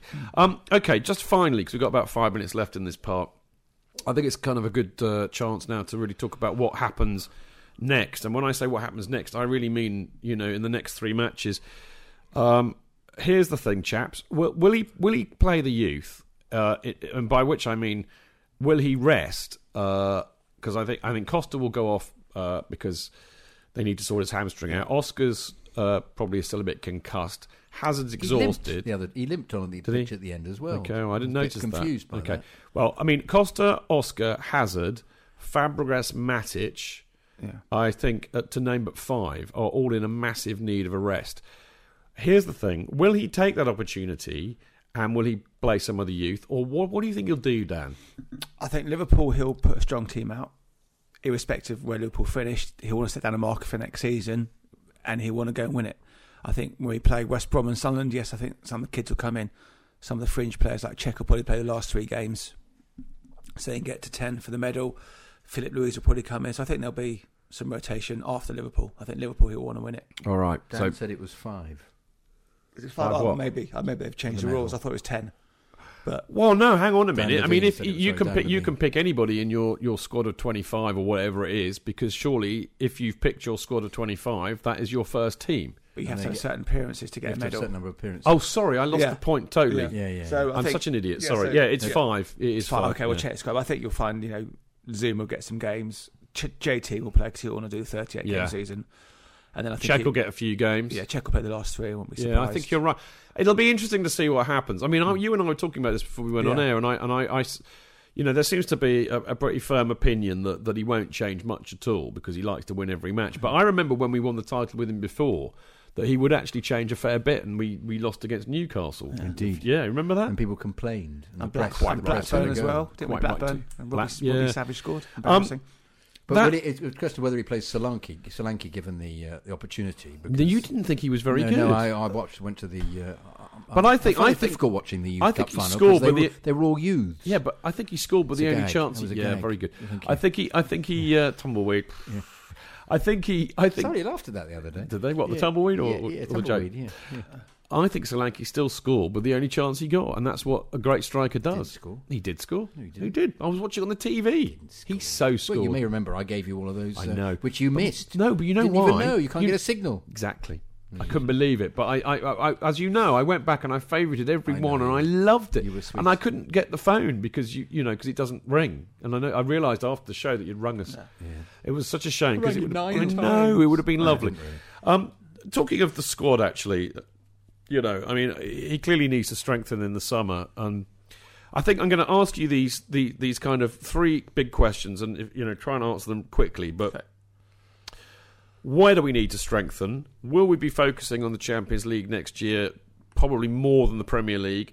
And are we on the verge of creating a dynasty at Chelsea? Dan? Dynasty, yes. I think we've got some of the best young players in the world. I think next season we'll be better equipped to challenge on all four levels, because I think he'll improve the squad. I think he probably, hand on heart, thinks he was 2 or 3 players short of a squad he can trust. I think there'll be forward, definitely, without question. A backup goalkeeper, because Czech's obviously getting to go. I think he keeps Mikel because he's now qualified as homegrown, I believe. And the other thing I would say about Mikel, Mikel is a player that he trusts, because he's going. Jose is going to want to have his first 11/13. All right, but you have a squad of 20 odd. Now, what Jose wants in that squad are players like Mikel, who, when the shit hits the fan, he can bring in and he trusts them. Yeah. Not players like Cuadrado or Salah or Marin. Or name another. Name whoever you want. But there have definitely been players this year in that squad that he won't play. Marin, don't we? God help us. Yes, Anderlecht. Yeah, but you know what I mean. No, I think he's been let go from there, isn't he? I can't remember. Anyway, but I can see that's how it'll pan out. He wants players in the squad like Mikel who can come in and do a job, not like Salah, who he doesn't think can.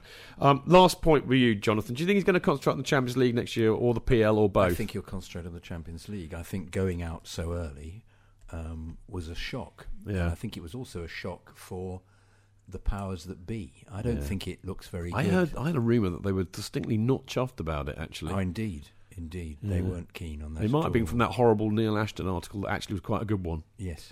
So maybe we don't believe it. Maybe we don't. But it makes sense to me that financially, and also even just from a PR point of view, they have to be seen to get to the latter stages of the Champions League. Yeah, we do. Just for the business model to work. But I think the business model's not qualifying from the group stages. I think that's what they've always said. The business model at Chelsea is to get in the quarterfinals. So we would have screwed up on that. I've had that from the horse's mouth. Okay. So I it's an interesting thing, isn't it? I wrote in my IBT blog today that anything less than getting to the final of the Champions League next year, I think, might be seen as a failure. So I think minimum requirement is to... And the reason I say that is that we got to the semi-final last year. Yeah. I think he needs to get that team into the final. Not necessarily to win it, at least to the final. If he got us to the final, he'd win it. Well, but he also needs to buy several bigger players. I think that's also the caveat. He needs a bigger striker, he needs a midfield player, and I would say I can't think you need another defensive player. Yeah. But this is particularly, they're talking about this, the chap from Atletico, what's his name? Koke. Yeah, Koke. But they're talking about also this constant rumour that Philip Luis will then be sold back. Well, you never know. Stranger things have happened. There's a great line, there's a Italian striker called Icardi, so we can have Icardi and Coke next season. Oh, yes. I think, and that's a wonderful, wonderful, wonderful joke, and a great way to end this part, because we got to go, and we'll be back in a minute to do the roundup. We'll see you in a sec.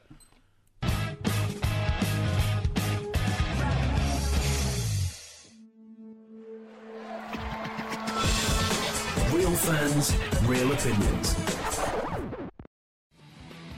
I'm Jason Cundy, and you're listening to the Chelsea Football Fancast. Up the Chelsea! Footballfancast.com.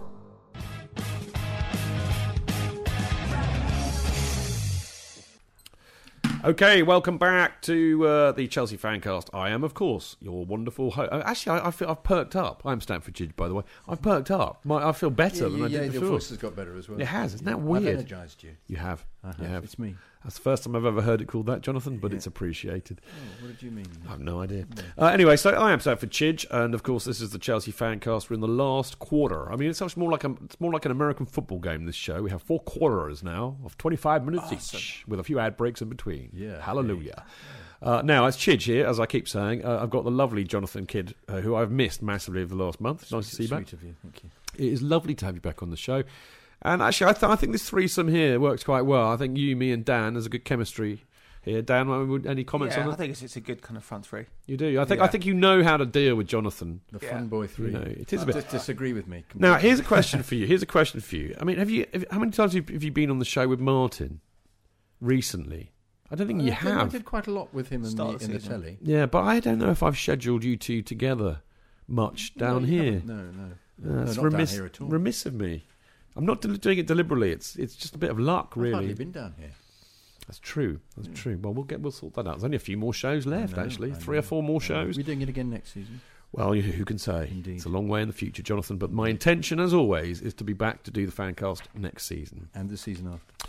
Well, it'll be our... Hang on. When did we start doing it? 2008.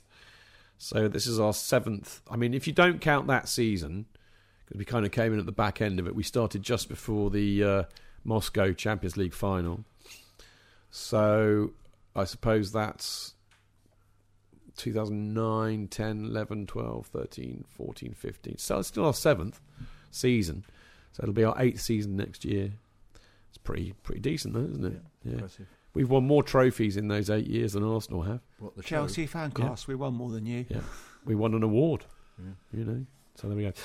Mind you, we did come 4th in quite a few as well. There were only 4 people in it, though, weren't there? No, we in some I don't know, World Soccer Talk bullshit or something. We quite often would come 2nd or 3rd or 4th. We never quite won it, much to my chagrin, because all the Scousers, of which there are far too many, they breed like rats, as we know, and they vote for Liverpool's podcasts, and we never would. Mind you, the Enfield Wrap, I have to say, you know, I would say it's bordering on a professional podcast. They get, you know, they to be fair to the lads that are on it, who are quite decent lads actually, but they put a lot of work into it, a lot of effort into it, and I think they've commercialised it really, really well. And once you start commercialising something like that, you know, your exponential growth, you know, grows exponentially, funnily enough. Anyway, enough of me whittering There's on. one that goes on at the Bloomsbury Theatre. Really? There's a podcast there. Is there really? Yeah. But it's a general football podcast. Oh, is it one of the Guardian ones or something, isn't it? Is it? Oh, that must be it. Yeah, I was invited to it. A friend of mine runs that in a kind of a de facto way, so I will get him to stop at that show going on. If you could. Yeah, I'll knock the competition out. Anyway, it is time for the Chelsea Fancast Weekly Roundup, and I will kick it off with a bit of CFC UK news. The last edition of this season, the last CFC UK of this season, is now available. It was on sale before the Palace game, obviously at the CFC UK stall opposite Fulham Broadway Tube. And it will be around, well, it'll be around for all the rest of the games of the season, obviously, so make sure you get your copy. There's some top articles in there as usual. Clayton, I think, made his debut this month. Clayton Bierman, who was on the show last week. Now, if you can't get it there, because we appreciate not all of you can get to the game, you can, of course, get it digitally by subscribing online at cfcuk.net. Now, great news, guys. If you're in the USA, you can follow the Twitter account at CFCUKUSA. And if anybody's interested in getting a CFCU copy out there, you can contact the lovely Dan Lundberg. Now, you can find him on Twitter at D Lundberg. That's DLUNDBERG, kind of a hyphen, but a lower one. Do you know what I mean? Underscore. That's what I'm struggling for. Now, if anybody's going on the summer tour in the US, make sure you look for a copy of CFC UK before and after the match, because they're going to be selling them out there. And the details on where to purchase one on the tour and how to subscribe so you can get it every month will be posted on the at CFC UK USA Twitter account. Fantastic. Now, I'm going to give my poor old voice a bit of a rest, because Jonathan's going to read out the correspondence, which is basically a very good question, followed up by lots of Twitter love for me, for the Chelsea Fancast. Can you manage that, old boy? I'll have a good jolly go. Okay. Hi. Can you read it in a normal voice? Thank you. Okay. Hi, Chidge, or whoever will read this. You. Jonathan Kidd. I bet he didn't know that was going to happen. I read that. I knew what was happening. I was just wondering if any of you watched Mayweather-Pacquiao match. I've got a funny story about that. I better not tell it though. Mayweather's style reminded me so much of our style. Screw the knockouts, but keep on scoring as many points you can. In the end, that is all that matters. I'd love to hear you guys' views on that on tomorrow's Fancast, if you think it's relevant. Carefree. Wherever ye may be, we are the famous CFC. Anaban Bataji. Well pronounced. Well pronounced. I think it's Batachaji. Shall I have a look? Bataji. I was right. Yeah, good. Yeah. At CFC. I would hazard a guess and say he was one of our Indian listeners. I would suggest that was possible as well. OMG. Chidji liked my tweet. No. Can we answer the question first? Oh, okay. Right. Give a chat about that. Yeah. What do I think? Only latterly in the season, I think. Yeah. I think earlier on in the season we were dynamic. So, but yes, to an extent, I think. Yeah. We picked teams off, and we prevented them from boxing. I like his analogy a lot. Yeah. Funnily enough, Dan, there were a few people in the media on Monday, making that analogy. Now, annoyingly, I didn't see the fight because it was just way too early. Yeah. But I do like my boxing, I've got to be honest. And I think, Mayweather's style, you can see where the analogy lies because, he's got a 48-0, as they like to say in the States. And his whole style, the whole shoulder rolling is not to get hit. It's not, and boxing's about that. It's about scoring points and knocking your opponent out, which means you've got to defend. Boxing is about not being hit. Oh, yeah. I mean, his fight management is absolutely first class. Absolutely That's why he's gone 48-0, which kind of does 48-0. Leads very well to Barry Hearn called him a cup of tea boxer. He said he starts him off in the ring, you go and make a cup of tea, and he's still be boxing. You don't go 48-0 without having some serious talent. I think he's a great fighter, and his record speaks for it. Like us, I felt the season we've done enough. If we want to really kill teams, we could have done. I think we've done enough this season, rather than being a substance over style. As we've discussed, due to squad problems. But I mean, I think just picking up on that, at the end of the day, do not underestimate how important winning this title will be. A lot of those players, and I think you can roll off about 5 or 6 of that team, have not won a title with Chelsea before. Yeah. Certainly not with Mourinho as well. Getting them over the line this year mentally is absolutely massive. And you know what? We kind of alluded to it in the previous part, but I wouldn't be surprised, given that he gets some players into the squad that he trusts. I wouldn't be surprised that not only will we retain it next year, but he will take the handbrake off as well. Because I think actually the handbrake applies not to how they play, not to, whether they're entertaining or not. I think it's the weight of expectancy and pressure mentally.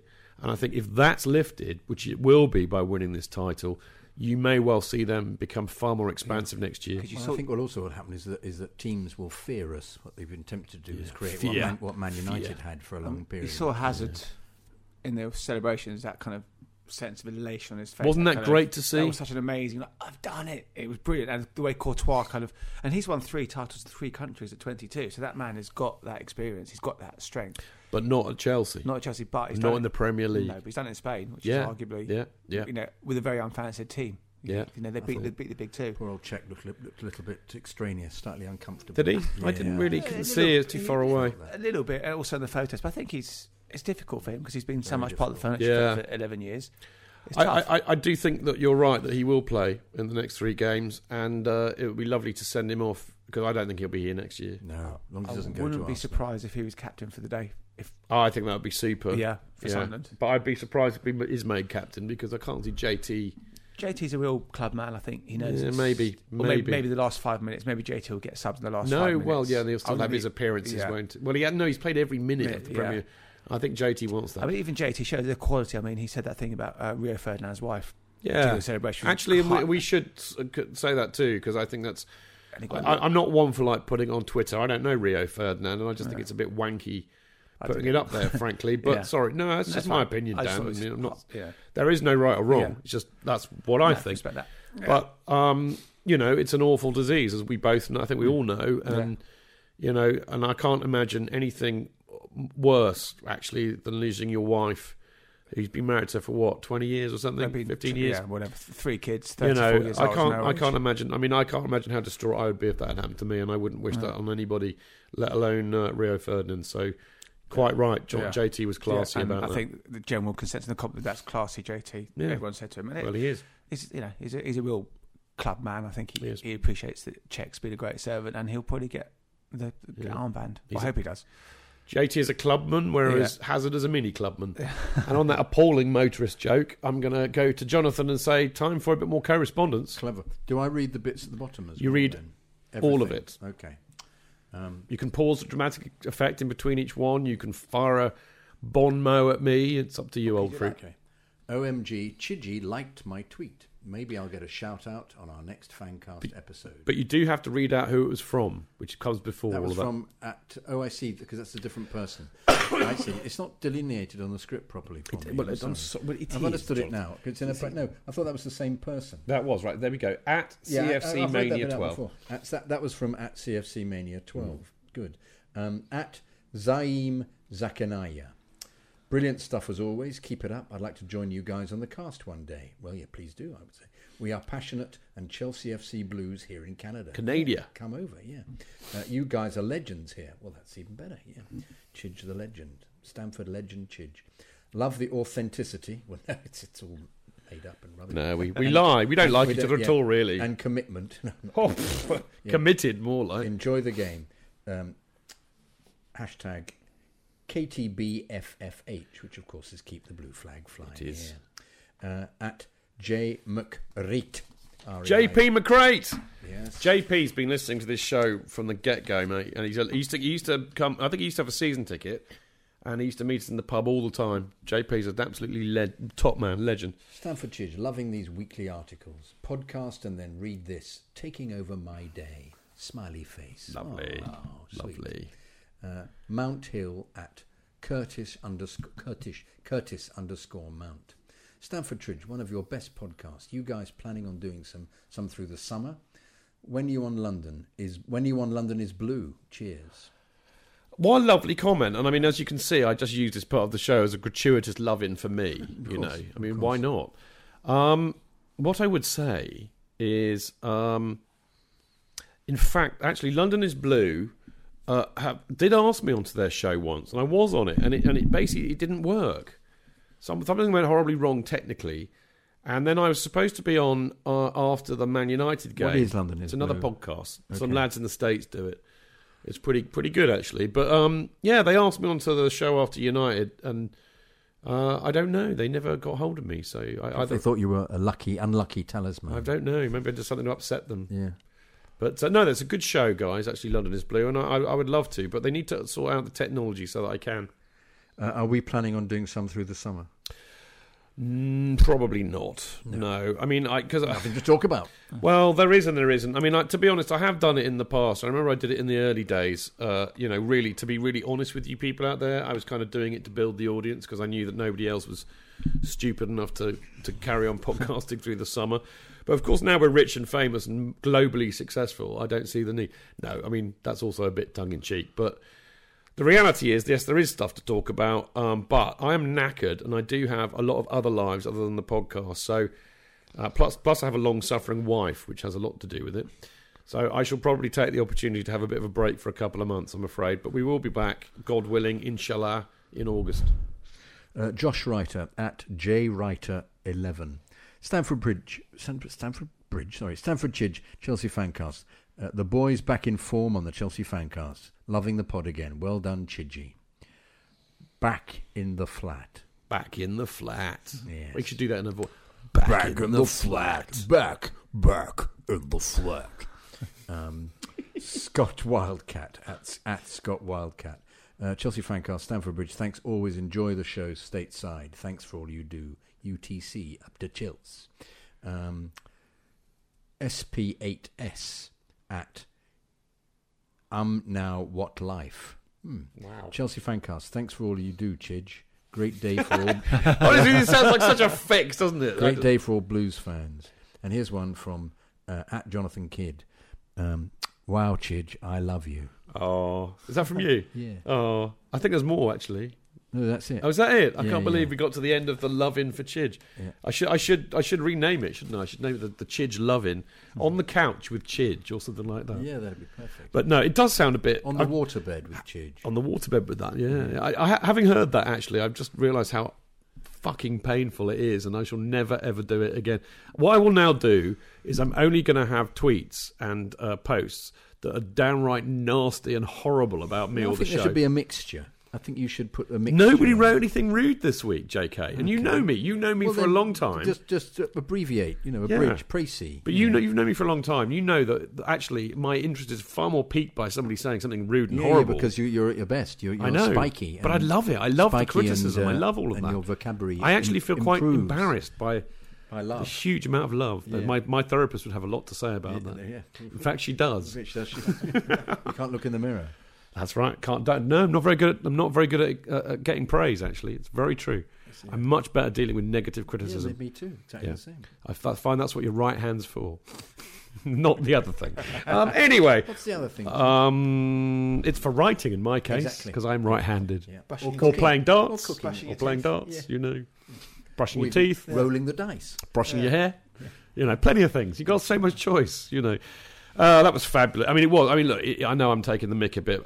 What I would say, absolutely roundly, is I genuinely am knocked out and overwhelmed by the huge amount of love and praise and lovely words that people have been saying about the podcast. Because I know when you're saying how much you love me, I know you mean everybody and everything about it.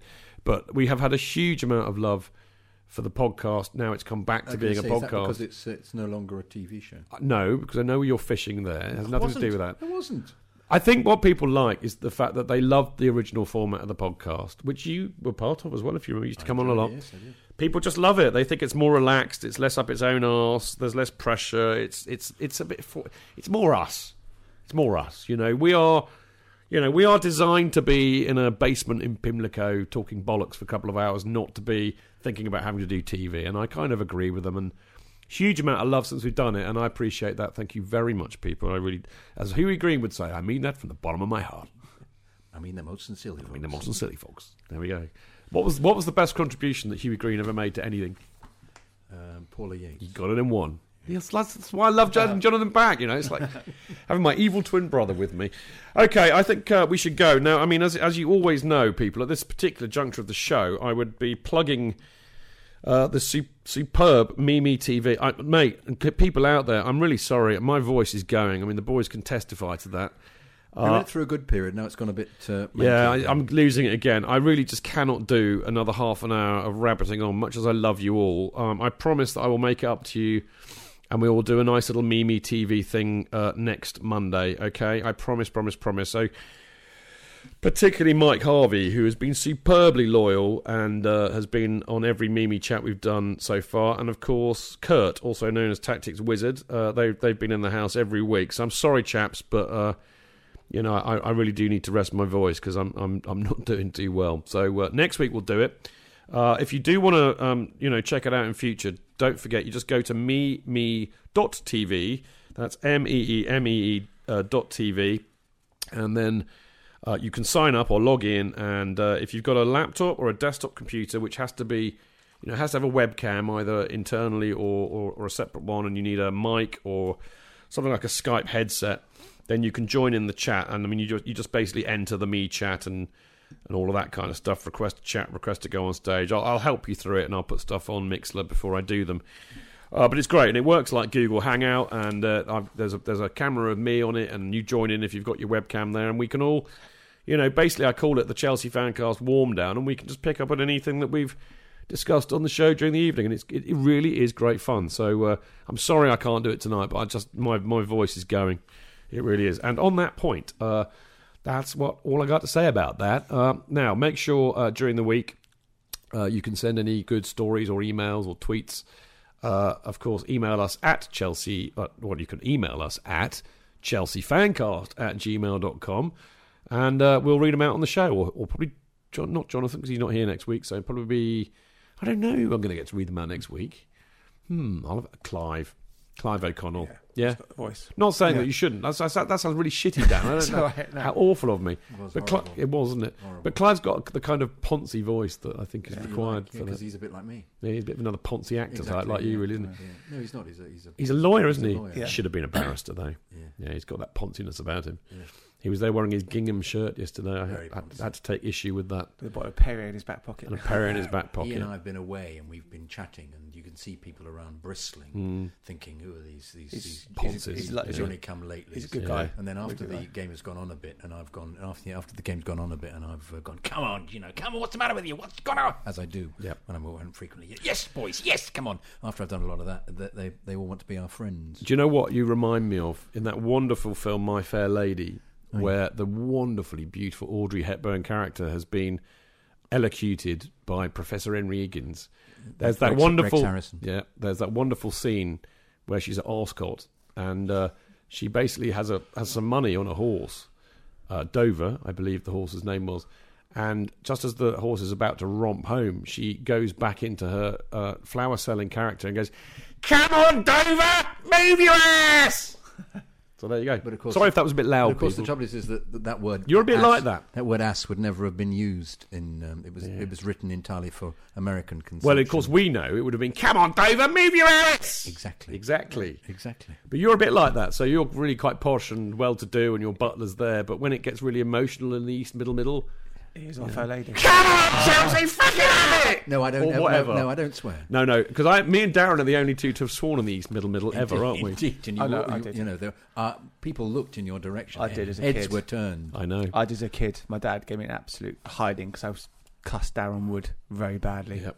And my dad hit me. Understandable. Yeah. I said, "Move your effing legs, you piece of shit." And Well, good boy, and sometimes it needs to be said, and I feel that I had to bring, mind you, see, it was the worst day for me to be in the East Middle, and a day when we had a referee like the one that we had. We did, I remember. Because the one thing because I do try and rein it in. I do try and be moderate with the use of the F word and absolutely moderate with the use of the C word.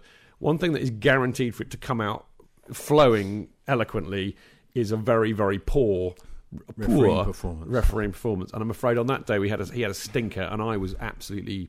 The C word came out. There were a lot of very shocked people, very near to heart attacks that day in the East Middle. There were. Am I allowed back? Including me. Am I allowed back? Yeah, if you like. Yeah. Okay. They liked me, really, didn't they? Yeah, they loved you Okay, that's good. because you're lovable. You're just saying that, Jonathan, to butter me up. Anyway, Everybody says they love you. they do. Oh, they did. I have actually got proof in black and white, haven't I? So I feel better now. Good. Okay, we got to go because we've been waffling on for far too long, but it has been great fun doing a show where we can say with absolute certainty that we are champions. Champions. Ole, ole, ole. Right, beautifully done. Right, we'll be back on Monday, May the 11th, which will be next Monday, to report back on the Liverpool match. And as you've already heard earlier on, I'll be joined by Dan again, which will be great, and the lovely Charlie Skillen, and the ever so naughty and very intelligent and lovely Clive O'Connell. Now, don't forget to follow the show on Twitter at Chelsea Fancast, and of course make sure you check out all the great blogs on our website, chelseafancast.com. And of course that's where you can find out where to listen live and of course download the show afterwards. And of course don't forget to join our Facebook group, facebook.com/Chelsea Fancast. And of course, when the buggers put it up, look out for my weekly articles in the International Business Times, and you can follow them at IB Times UK Sport.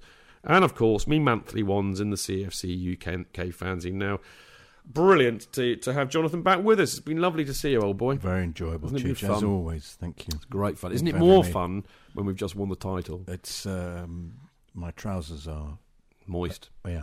Yeah, I know. I've got Well to say, expressed. mine are too. Yeah. You know, I know that feeling. Brilliant to see you, as always, mate. And Dan, fantastic. Not only is it fantastic to see you tonight, as it always is, but it was particularly lovely to spend all of the post-match with you yesterday in the Fimbra and the Tommy Tucker, wasn't it? Yeah, it's fantastic. It was a great day, start to finish, a brilliant day with some great people. I think, I said this on Twitter last night, and I said this in the article I wrote today, and I absolutely meant it at the time that I wrote it, and I still do. It was quite a different experience winning the title yesterday, certainly than the ones before, which for me were very euphoric. I just had this big kind of benign grin on my face, as I'm sure you will testify. all the time after that match. And I think, why it's so important, you have to savour days like yesterday. And for me, the reason, it's not the winning, actually, because now we've done it a lot. It's not just the winning. For me, what absolutely made it special was just to see the joy of winning on all of my friends' faces. That is what made it special for me. Yeah. That whole kind of atmosphere at the Fimbra just summed up what Chelsea's about. Yeah. What we're all about. I should have been there. You loved it, man. The You loved songs, it. holding up the traffic. It was lovely. Sending wasn't out a beer. Yeah. Brilliant. And Brilliant. Big thanks to Jeff and his staff at the Fimbra. Actually, Dan, that's a brilliant way to end the show. A big one of the. I think I said this on Twitter too. I said the return of the Fimbra is the best comeback that Chelsea's seen apart from Jose Mourinho. Yeah. I agree with that. And I agree. Jeff is a superb landlord, and I love him to pieces. And the Fimbra has been a revelation this year and last, and I love you for doing that. And I went to the theatre there on Monday. And there watched, we go. Not Monday, on Friday, and watched a play. Well, there we go. It's a bit of culture as well. Yeah. But well done, Jeff. Well done, the Fimbra Arms. Well done, Chelsea. Well done, Jose Mourinho. Well done, the players. And well done, my lovely colleagues on the show tonight, Dan Silver and the lovely Jonathan Kidd. We've got to go. Thank you also to you lot who have been listening out in Mixlr. As always, we love seeing you in there. Sorry that I can't interact with you too much, but I'll have a look at all of that now. Thank you for listening. See you next time. Until then, keep it blue, keep it carefree, and keep it Chels. Up the Chels!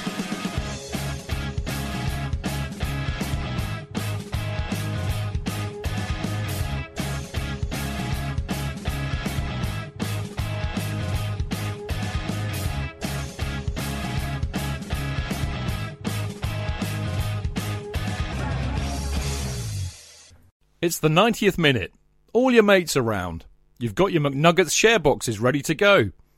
Your mates already got booked for double dipping, and you steal the last nugget, snatching all 3 points. Perfect. Order McDelivery now on the McDonald's app. You in? At participating restaurants, 18 plus, serving times, delivery fee and terms apply. See mcdonalds.com. Hey, it's Danny Pellegrino from Everything Iconic. Ready to upgrade your style game without blowing your budget? Check out Quince. They've got all the good stuff, shirts and polos, activewear, and fine leather goods, all at 50 to 80% less than other high-end brands. And the best part? They're all about safe, ethical, and responsible manufacturing. Get that luxury vibe without the luxury price tag. Hit up quince.com/upgrade for free shipping and 365-day returns on your next order. That's quince.com/upgrade.